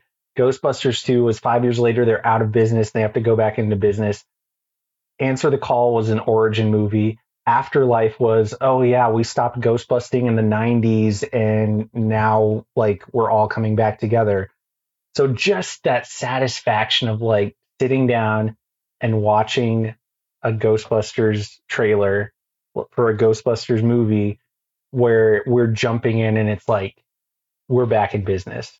I don't need them to specifically say like every single tiny thing, like reference every single thing that happened in like Spirits Unleashed, because that wouldn't make any sense. Right. But I think just the general idea, like I could totally see it being like, oh, it's canon, but it's not something that matters. I could imagine it being like all the characters that were in Spirits Unleashed kind of being like interns that like were there for a little while and then they moved on to another job or moved on with their life or whatever. Like what I don't want to happen is for Firehouse to start and it just immediately overrides Spirits Unleashed because it starts from like the first day of the Firehouse being open again. I would love for it to just jump straight into like a little while back there was those videos of them filming the Ecto one in New York and it just like speeding back and forth. And I think there was a scene where like you could see they were filming where there were people like in the streets and they were like looking one way and then like they hear the ecto coming from the other way, and then they turn around and like get out of the way just in time for it to like zoom past them. And I was telling Austin, imagine if that's like the first trailer, is just it opens up like a normal afternoon, normal day, whatever, in New York City. People are crossing the streets, and then some like gnarly, ghostly, whatever they were chasing in those scenes they were filming, just like flies by them, splats them with slime, and they're just like, what the? And before they can even fully recover, they start hearing, and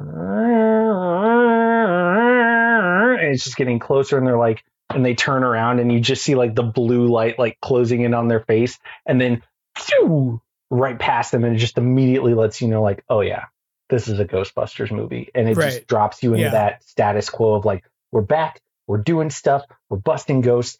There's like, we're going to hit the ground running. Like we're like just full force. And like, there's no origin story. There's no build up. Like, it's just, we're in it, and Ghostbusters is here.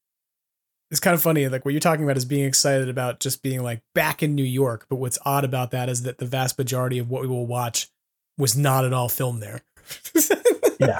I mean, it was filmed somewhere designed to look like New York. Well, and the nice thing, I think what's interesting about that, and going back to the discussion we were having about like, what is the movie going to be called? The fact that like, we know they shot some stuff in New York, but the fact that so much of it was filmed on the sound stage in the firehouse that they built from scratch, it's like, oh, what is this movie going to be about? Like, we know it's going to be about Ghostbusters back in New York, and then in doing something, right? I'm assuming that at least a couple of the new cast members are going to be Ghostbusters, like additional Ghostbusters. And you know, all the characters from Afterlife are going to be back. So it's just like, what is this story other than like, hey, we're back doing the thing with a couple new people? I guess this is maybe something that I want to see in the trailers, like start to tease, what is this movie about? Like, don't just show me a montage of like, here's this person, this person, this person, people you recognize. Here's the firehouse. Here's a shot of New York.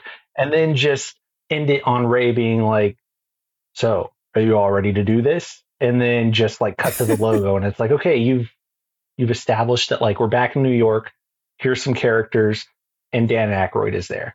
Like, that's great. And I'm not going to go see that teaser in a movie theater and be like, oh man, I hate this. Like, I'll be excited for it, but I want something that just kind of like gives you a little tease of the narrative of the story. Right. Like, give me Ray in Ray's Occult, you know, talking to Winston, and Winston's just like, I think things are going pretty well for our first day, or, you know, for our first year back in business or whatever. Right.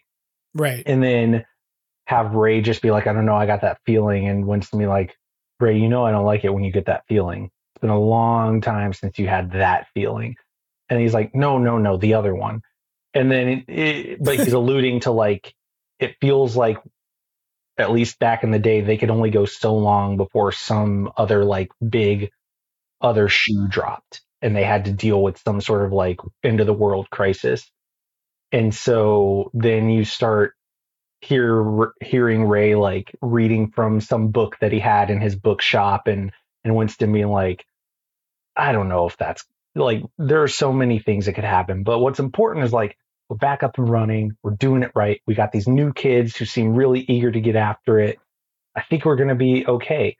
And then have Ray say something like, maybe the point of calling it Firehouse is the threat comes within the firehouse, the calls are coming from inside the house. And then have it end on some ominous note where Ray's like, we're so focused on looking everywhere else that the threat might come, you know, right from underneath us, and just allude to the idea that like, there's a reason that the movie is called Firehouse or something. And that'll be it. Yeah. I'm excited about it. I hope we get to see the trailer soon. It's going to be the thing to be hyped about. But the thing to be hyped about now, that I want to talk to you about, because it's the particular season and we've been hyping it for weeks. Although we did bury the lead and put it all the way here after an hour of conversation. Sorry, everybody. But tell me a bit about what's happening this Ectober. Ooh, Ectober, man. So many people might remember, some people might not have any idea, but back in 2020, there was a pandemic, and a lot of us were stuck at home in quarantine, couldn't really leave the house, couldn't go anywhere, couldn't do anything, at least safely anyway. We were all heavily advised to stay at home and stay safe. And so for me, I was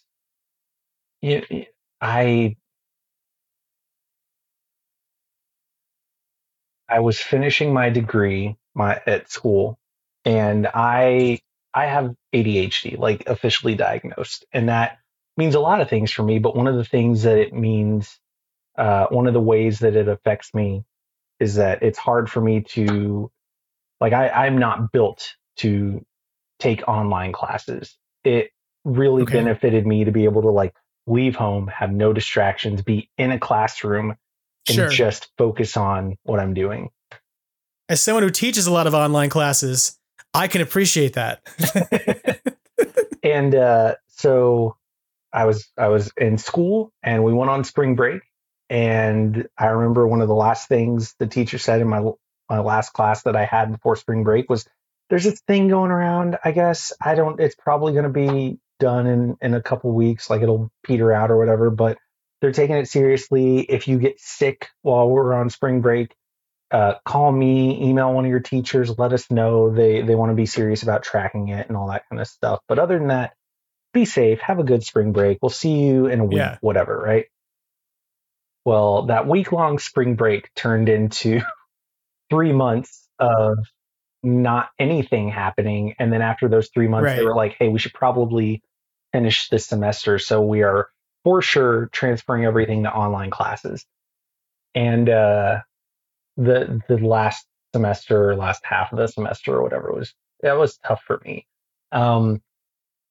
But coming off of that semester, getting that done, like I wanted to do something, being stuck at home, that I could just, it was like self-care for me, right? That was like a big thing. It was like, hey, everybody's stressed, everybody's anxious, everybody is like bored, everybody's dealing with their own things. Like sometimes the best thing you can do is figure out what is going to make you feel like you can deal with life and yourself and the world around you in the here and now. And so for me, I just brought it back to like, what do I love? What's going to make me happy right now? And it was drawing and Ghostbusters. And Halloween has always been my favorite holiday. And in 2014, I did Inktober for the first time, which is a thing that an artist named Jake Parker created, which is basically just every month in October. I'm going to mix this up real quick because now we have Ectober, Inktober, and October. But the point was that it was just his idea for a way for artists to like grow and challenge themselves. So every day in October, you would do a drawing with ink, and it's just to hone your skills. He put out a list of like 31 prompts. He still does it. He just started doing the one for this month. And it would just be like an open invite for artists to play along, post it on social media, that kind of thing, and kind of like step back and be like, oh, I like the one you did. Yours looked really cool, and kind of cheer each other on. Yeah. And so I did that back in 2014, but because I'm me and I can't ever let anything just be easy, I took the prompts for Inktober and mixed them with the prompts for another thing called Drawloween, which is all Halloween themed prompts. And I put them together and I cobbled together a Ghostbusters story using them, and drew like day by day by day, 31 days of like, I think it was my own riff on like, what if Sam Hain attacked, but it was in a world where like Ghostbusters had already, like there was Ghostbusters teams in every city. So that gave me a chance to like play around just drawing different made up characters, different scenarios, stuff like that. And then I did that again over the next couple of years, but then I kind of stepped back from it just because I got busy with other things. And then in 2020, I was like, I want to do that again, but I want this to just be completely me, like entirely me, entirely just self-generated, doing my own thing. So I called it Ectober. And so this, I have a ton of Ghostbuster story ideas that I have like stockpiled.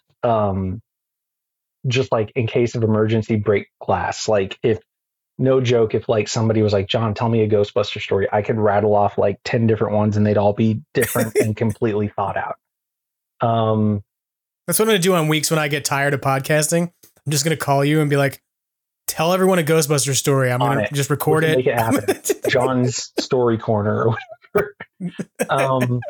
But yeah, I didn't want to use one of those though, because I like keeping those in my back pocket for one of two reasons. A, because if by the grace of Gozer, I ever get a chance to pitch anything to anybody important, I want to save that stuff for that, because I genuinely believe like some of it's pretty solid. And yeah, I want to save it for that. Right. And B, even if it never comes to that, I still believe so strongly in like some of the themes and like the core parts of those stories that I would gladly like take it and turn it into my own thing that is like without Ghostbusters. But I wanted to still do something. I wanted to have some sort of like connective, cohesive, coherent story that linked everything together. And so I brought it back to like, what is something that like it would work for this? I would never feel like, oh, I could have used that for this other thing if the chance came along. And so I was like, oh, Ghostbusters versus movie monsters. Because like there is no world where like Sony is just like, hey, we bought the rights to like 31 different movie monsters and we're going to make a Ghostbusters thing with all of them. Right. Right. And also I figured I'd use the real Ghostbusters version, because odds are like, as they are making, you know, new cartoons and new animated movies and stuff, we're probably not going to see the real Ghostbusters again. If we do, it'll be because they end up doing like a multiverse thing or some sort of comic book thing. Or like a weird cameo thing, like when they did the Extreme Ghostbusters episode where they brought him back. Or it'll be something like, oh, Easter egg in the lab in one of the new movies. There's a proton pack prototype that looks like the cartoon version, like they did in the video game, right? Yeah. Yep. So I figured it would be pretty harmless to do the real Ghostbusters fighting movie monsters, and also kind of fun because the real Ghostbusters, even though it had some scary stuff in it, it was never like real life movie monster scary. So to have like the cartoon version of Ghostbusters fighting like the girl from The Ring or something, it's just like to me, that's the fun of Ghostbusters. It's taking these characters that are like sometimes too cocky for their own good, sometimes don't even know what they're getting into, and then putting them in these like legitimate horror movie, disaster movie situations, and then watching them somehow come out on top. Mm-hmm. And to me, that's like the formula for Ghostbusters. And so taking the cartoon version and putting them versus like these real life, often R-rated horror movie monsters, that's the fun part. And that was the crux of the thing. And so, but of course, again, being me, I was like, but I need it to be bigger than that. I need it to have a story. And so my brother and I had, we love like going down YouTube rabbit holes and learning about creepy stuff. And a thing that had been really big at the time, at least was coming into being really big, was this idea of analog horror. The idea of like forgotten news stories and broadcasting stuff gone awry. You know, there was stuff like the Max Headroom broadcast intrusion from like back in the 80s. Yeah. That kind of stuff, but like spookier. Like what if something otherworldly was causing it? Or what if you saw something you were never meant to see? And that kind of stuff. And so we had this, I started talking with him about it, and we had this idea of a cult that used TVs and an old abandoned broadcasting station to allow movie monsters to come into our universe and like run amok for the sake of like some sinister plan that they had. And so that was enough of a story for us to be like, cool, we got it. And then that also meant he was involved, and he's a musician. And so he was like, dude, I want to do this. I want to come up with my own version of the Ghostbusters theme song. And we just like, it was me and him just like firing on all cylinders, being stuck inside and having the time and space to like just let our creativity run wild. And it ended up coming out as Ectober. And it was just, you know, daily social media post where like the first thing we did was our version of like an opening sequence, like with real Ghostbusters, you have the ghosts marching down the street and all that kind of stuff. Well, for us, it was like a bunch of clips of just showing like the cult has possessed all of the TVs in New York City. New York is under siege. Who you gonna call? And then like showing all the different artwork I'd done for the characters and stuff, and the theme song playing and all that kind of thing. And then after that, it was just like, here's Peter fighting the girl from the ring. Here's Egon fighting one of the ghosts from Crimson Peak. Here's Ray fighting the Pale Man from Pan's Labyrinth. Here's, Winston fighting Pennywise from It. Is just all that kind of stuff. Right. And then getting to the end and having this idea that like one of the last things the cult was going to do was open a portal to the Halloween door in the tree from The Nightmare Before Christmas and just try to let everything from Halloween Town in that movie into our world.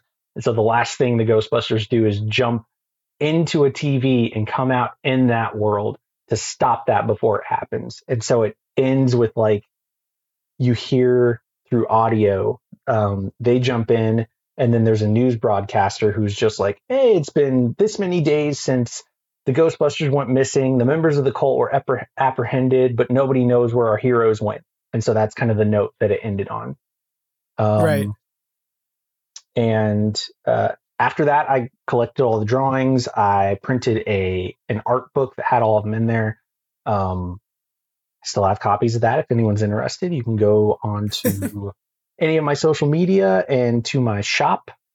I have a link in all of the bios on all of the things in all the places, and you can find them there. And so since then, that was 2020, I've been sitting on it and just like in the back of my head, just kind of like stewing and brewing ideas about like, if I wanted to do more with this, like, who is this cult? Why are they doing what they're doing? What are their sinister goals? Is there a backstory there? Is there a history? I just left us off in a place where like the team is stranded in some other dimension.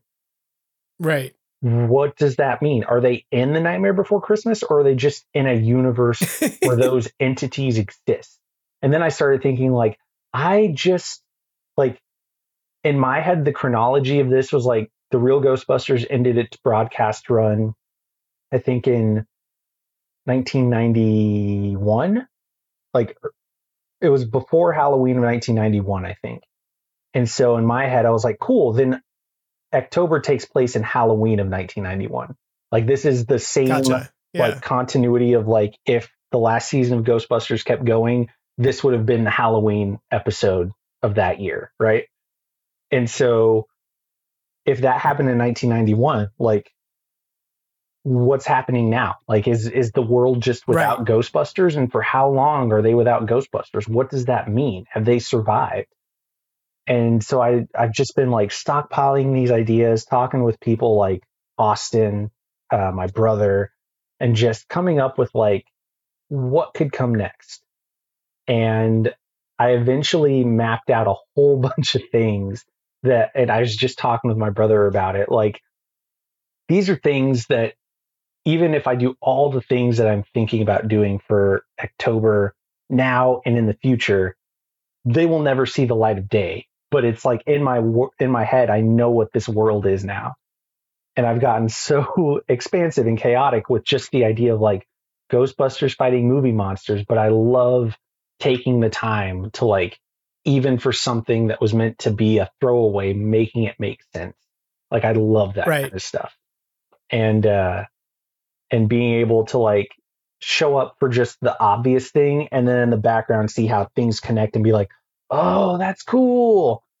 And so a lot of that is coming into play. And it's also a chance to like something that I've always wanted to see more of and that I try to bring to anytime I draw Ghostbusters, whether it's this or any other thing that I've done, is something of myself, like something that is just like, it's not just the real Ghostbusters. It's not just extreme Ghostbusters. It's not me trying to recreate what's already been done.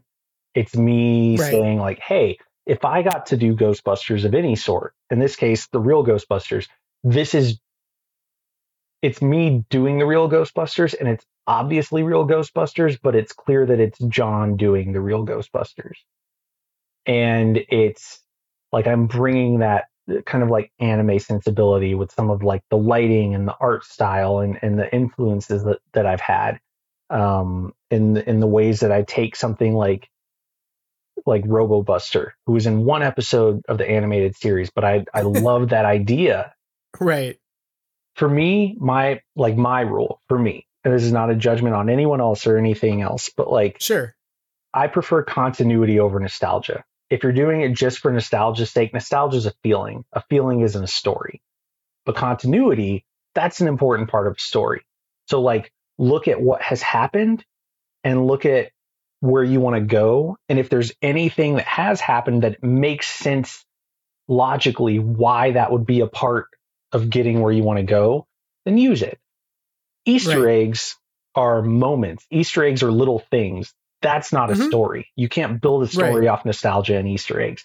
But if you can find the little moments where the story works and the story hits and regardless of any Easter eggs, it's like, that was really good.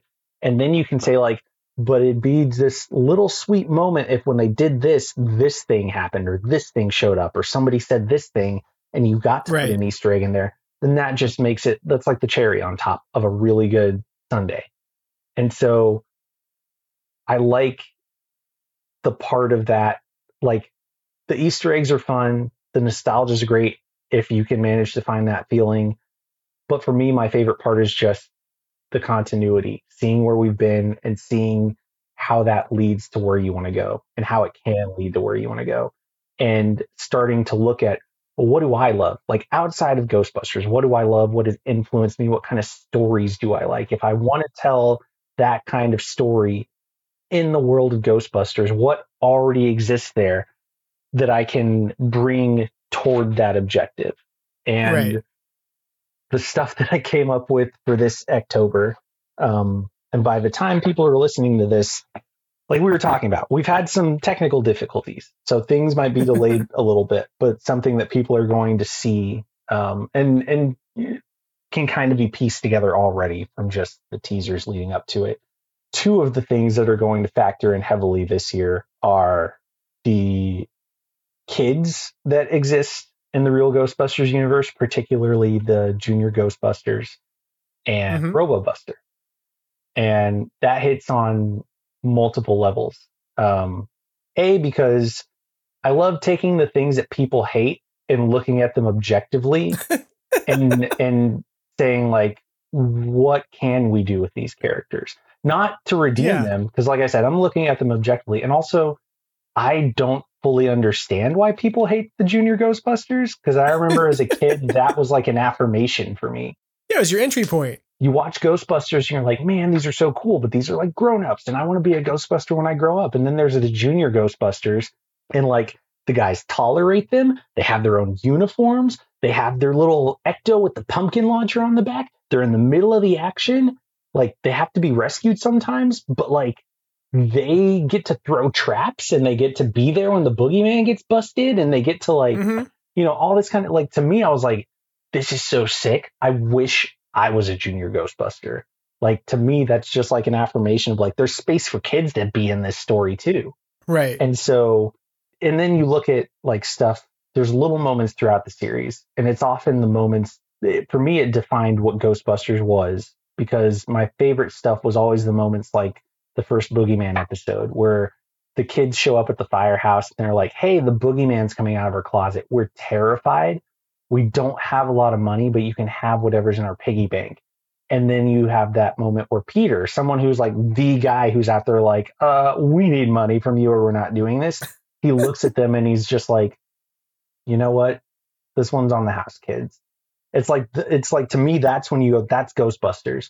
It's when you have those moments of like, they realize we're the only ones who do what we do and it matters in a way that not a lot else matters.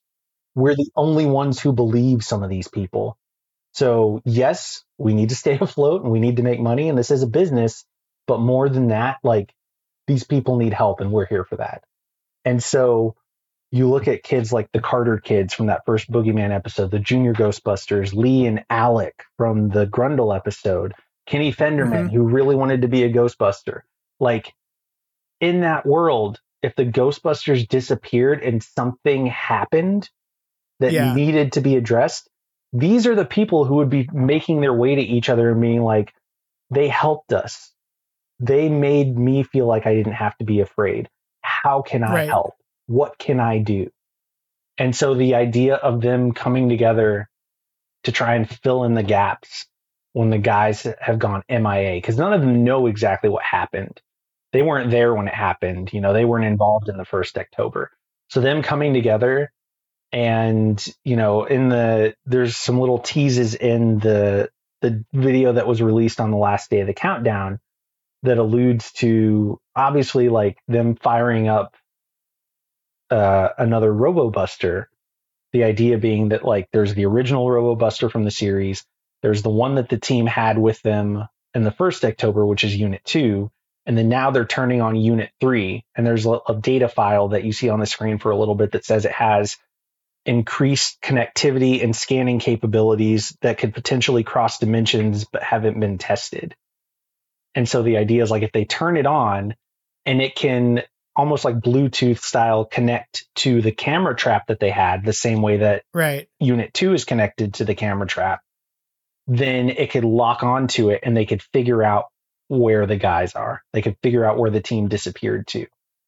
But then this thing happens where like the idea is that the son of one of the cult members is like, I'm going to finish what my father started. Like I'm going to prove myself and I'm going to finish what he started and I'm going to pick up where he left off.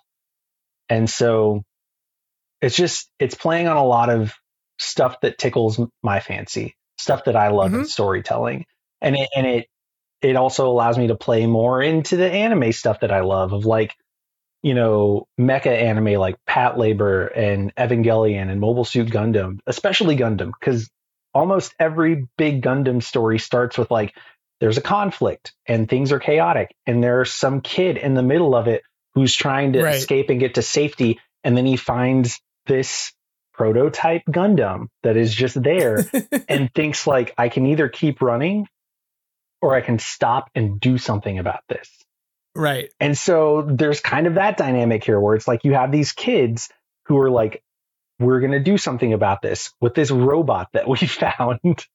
What it reminds me of in a way, as I was thinking about it, is there's a few different stories in this canon, but like within Doctor Who, there's like several different stories where like there's one where a bunch of different people who have like crossed paths with the Doctor are trying to figure out why the Doctor has been off planet and they haven't seen him, and there's like things going on, and so they all come together from people who are like different people who had connections with him, who found each other on the internet to try and track down the Doctor and figure out where the Doctor is. Yeah. And there's another one where like Bernard Cribbins leads like an entire team of old folks from an old folks home, like who are all like retired people who are off looking for the Doctor. But it's like, it's kind of funny, like, and all it's kind of the same, like, under like, I don't know, narrative, kind of pitch of like the characters you've met over the course of the series, who were just like passing characters, maybe somebody who worked in a booth, you know, a newsstand or something, come back. And like, oh, here they are, you know?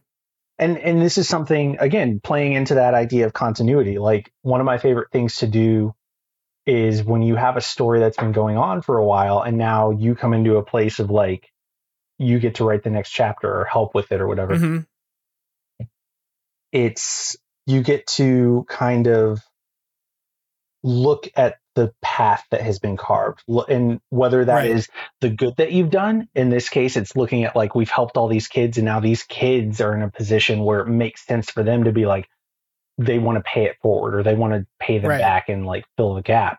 But also looking at like, what's the chaos that we've caused? If a story is like a car with the brakes cut off and it's going to keep going, you're going to leave some destruction in your path. And I don't mean that to always mean it in a bad way, but just like it's going to change things.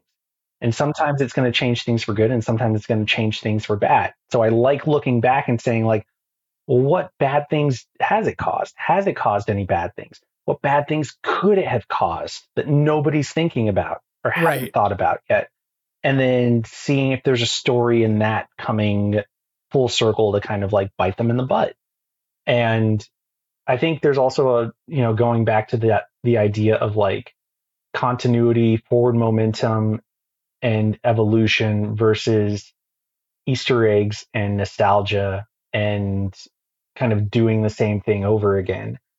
Well, I'm excited to be following along with it as it comes out, because you're going to be putting it out over social media, right? Yes, you will be able to follow along on X, I guess is what we're calling it now, Twitter.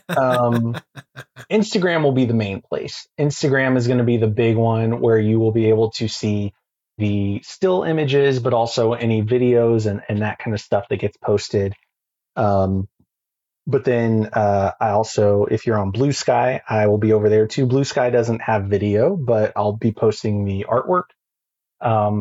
On X, I will just be posting the videos, and there will be video versions of each individual drawing as well, just because I don't want to play around with all the AI business. I think that's a big mess, and I don't want to just throw my art out there to be swallowed up by science. Oh, I appreciate that. And if you follow me on Facebook, which I don't do a lot on Facebook, my Facebook is mainly just like family and close friends and like a few people that are just like acquaintances and stuff. I post it on there so they can see it, but mainly it'll be and then TikTok. So if you have TikTok, I will be posting the video version of it on TikTok as well. Yeah. Cool. So people can follow you at John Yurcaba 4, or is it John? I can't remember your account now. What is it? Yeah, that's it. No, you're right. It's at John Yurcaba 4. And then I think even on the number 4. Yeah, the number 4. So JOHNYURCABA and then the number 4. And that's TikTok, Instagram, Twitter. And then on Blue Sky, I think it's also John Yurcaba 4.bluesky. Whatever. But honestly, like if you're on Blue Sky and you just type my name in the search bar, it'll come up. So, well, wherever you want to find John, you totally should, because I think this Ectober is going to be very exciting. This story is going to be fun to watch and unfold. Yeah. And I think it's cool that you're doing sort of deep cuts continuity work. I love it. Like that you're bringing back stuff from real Ghostbusters that I'm like, oh, I forgot about that as you talk about it. I'm like, oh, that's kind of neat. That's the fun thing. And again, getting into like being blasphemous, I guess, for some people. I know there's a lot of people who are just like, oh, like even hardcore Ghostbusters fans will be like, the real Ghostbusters was only good for the first 2 seasons and then it became trash. And I'm like, my favorite season is season 4. It might be the shortest season. I think there's only like 6 or 8 episodes in it, but it's wall to wall bangers. To me, it's the animation peaked. It's at its crispest. The colors are the richest. The proton streams look closer to what they were in the movie than they ever have. Like the effects of like the trap and the technology and everything. Just from a visual perspective, like it is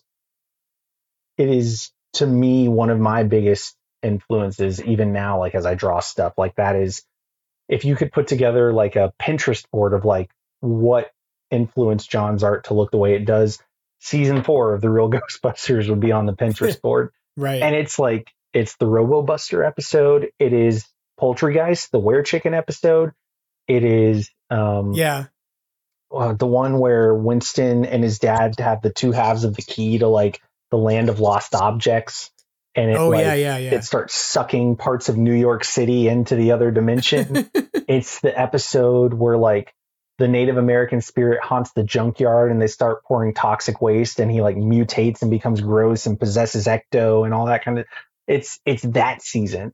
And to me, that feels like this perfect balance of just like creepy horror concepts butting up against like modern technology and clashing. And to me, like that's like a core part of Ghostbusters. It's like ancient, eldritch, horror, unknown, paranormal, and science and modernity, and just like where they meet and butt heads, and then the Ghostbusters come into play. And that whole season is just, I love it so much. Don't get me wrong, I love episodes from across the whole run. Like the Grundle is maybe it's up there like top 3, and obviously like all the Halloween episodes and stuff. But that whole season for me is just like I will watch that on repeat and not get tired of it. Well, I'm excited to sort of recapture some of these things from the real Ghostbusters cartoon that I've kind of forgotten about and processing and reading through and looking at your art. And like, I think hopefully by the time this episode's up, people will get a glimpse of like some of the characters that are going to be in it, and even just in like the way that I dress them. Like they're going to be wearing a certain clothing item, and you won't necessarily recognize it at first, but it is based off of something else from the real Ghostbusters that I'm like, oh, well, if this was a thing that existed, maybe that's a thing that they could have continued to evolve for some reason. And they wore something like it similar in another episode. So maybe that's what that was. And this is the next evolution of it. And it makes sense that they still have these kind of like hanging in a closet if they need them. Yeah. So now the key question is, will your brother be doing a soundtrack album? Can confirm. He will be. This whole thing has been such a ride. And, at one point we were talking with Austin Young about doing some prop work and some video components. And ultimately, that timeline wise just didn't line up. But me and him and Jeremy have already been going back and forth just about the wider world of like Ectober, and just like getting way like too crazy for the sake of a band project, but loving it and just getting excited about it and talking about like, what can we do for Ectober 3? Like, what can we add to this? How can we expand it next time? But the one thing that I always wanted to, like, beyond art, the one thing I think that makes Ectober is the music. And it has always felt like, at its core, at least, a joint project between me and Jeremy. And we want to expand it. We want to have more people involved, but that is kind of like the beating heart of Ectober. Yeah. And so I even told him, I was like, hey, if you're too busy, I totally understand. Like, you have your own life. You're an adult. It makes sense. Like, do not let me pressure you if you can't do it.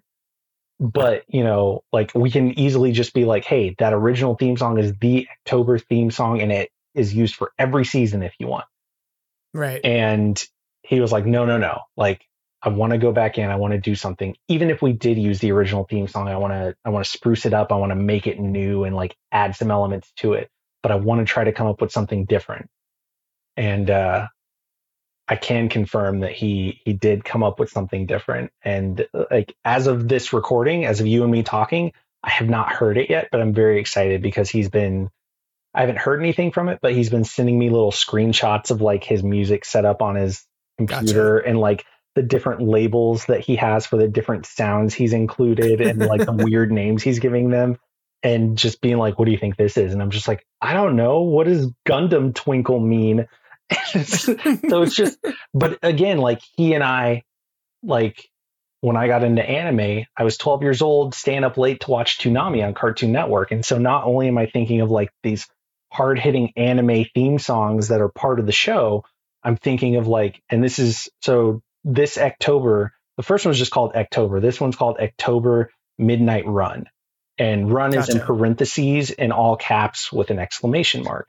And part of that is because when you would stay up late and watch Toonami, there was Toonami Midnight Run, which is like during the day Toonami, it was, you'd have somebody say like, I'm the Great Destroyer, and I'm going to send you to your doom. And then they'd show that same episode again late at night on Midnight Run, and it would be uncut. And it would be that same character, instead of saying, I'm the Great Destroyer here to send you to your doom, they'd say, I'm the God of Death, and I'm going to send you straight to hell. And so it was like the edgier version, right? And then it being in parentheses. So that's generally speaking where the name came from. It's both a nod to that and a nod to like the kids needing to like go fast and get this done by midnight before it's too late. Right. And then that's also going to play into the music, because some of the music that they used for the programming block of Toonami, it was very just like lo-fi hip hop kind of stuff. And so I know that's been influencing my brother, along with just the anime theme song sound. And then also Run being in parentheses is a nod to like the Neon Genesis Evangelion movies, which had titles like "You Cannot Advance" and "Not" was in parentheses, or like, you know, "You Are Not Alone" and "Not" was in parentheses. So it's just left and right. We're looking like, that's where we have the fun with the Easter eggs and that kind of stuff, where it's like, let's get the story down, but then wherever we can, it's like, hey, wouldn't it be fun if we just did this? So yeah, it's just left and right. It's just me and my brother writing a love letter, mainly to Ghostbusters, but also to just so much other stuff that influenced us. That's cool. I'm excited to see it. I want to encourage everybody to go out and find you on Instagram and on Blue Sky, if they are on Blue Sky, or on X, or on Facebook to a limited extent. TikTok, at John Yurcaba 4. Here at TikTok at John Yurcaba 4. John, thank you so much for coming on the podcast again and visiting with us. I really appreciate having you on. Absolutely. And you know, hopefully we'll get to talk soon after there's a trailer. Yes. Get to oh my gosh. Trailer, if we there's can a talk trailer, about what was in it. I will happily come and talk about it all night long. Sounds good. Hope to talk to you again soon. Thanks so much. Absolutely. Thank you. That's going to wrap things up for Extraplasm this week. I want to say one final thank you to John Yurcaba for coming on the show this week, and for being an awesome champ at putting up with technological failure and pushing through so we can make sure we got an episode done for everyone. And also make sure to let you know not to miss out on any of the exciting stuff he's got going on for Ectober. So go and follow his accounts if you're not already. Go take a look at that story as it unfolds, because it's going to be a really cool and exciting thing over the course of the month. Beyond that, I want to say thank you as always to Brendan Pearce of Badoochi Studios, who provides our visual identity and logo for the podcast. Don't forget to go and support things over at Phantasm Toys that Brendan sculpts and makes, because they're awesome, and because his buddy Tony Taylor is a good guy too. I also want to thank vaporwave artist MAGNAVOX, whose version of Ghostbusters serves as our theme song. And of course, I want to thank you for listening to yet another episode, for being here as part of an awesome fan community, and for sharing what you have to share with the podcast. If you have something you want to pass along, and I'm ready to believe you do, feel free to reach out at Extraplasm on Instagram, on X, aka Twitter. You can reach us at extraplasompodcast@gmail.com. You can find Extraplasm on Facebook, and of course, you can now find Extraplasm on YouTube. So no shortage of ways to connect. Feel free to reach out, because it's always exciting to hear from folks. And what makes, the podcast flow is hearing from you and about what folks in the fandom are doing and want to share. So if you've got something to share, don't be a stranger. And keep in mind that, as Ernie Hudson reminds us every single week, try to have fun and always keep on busting. Take care.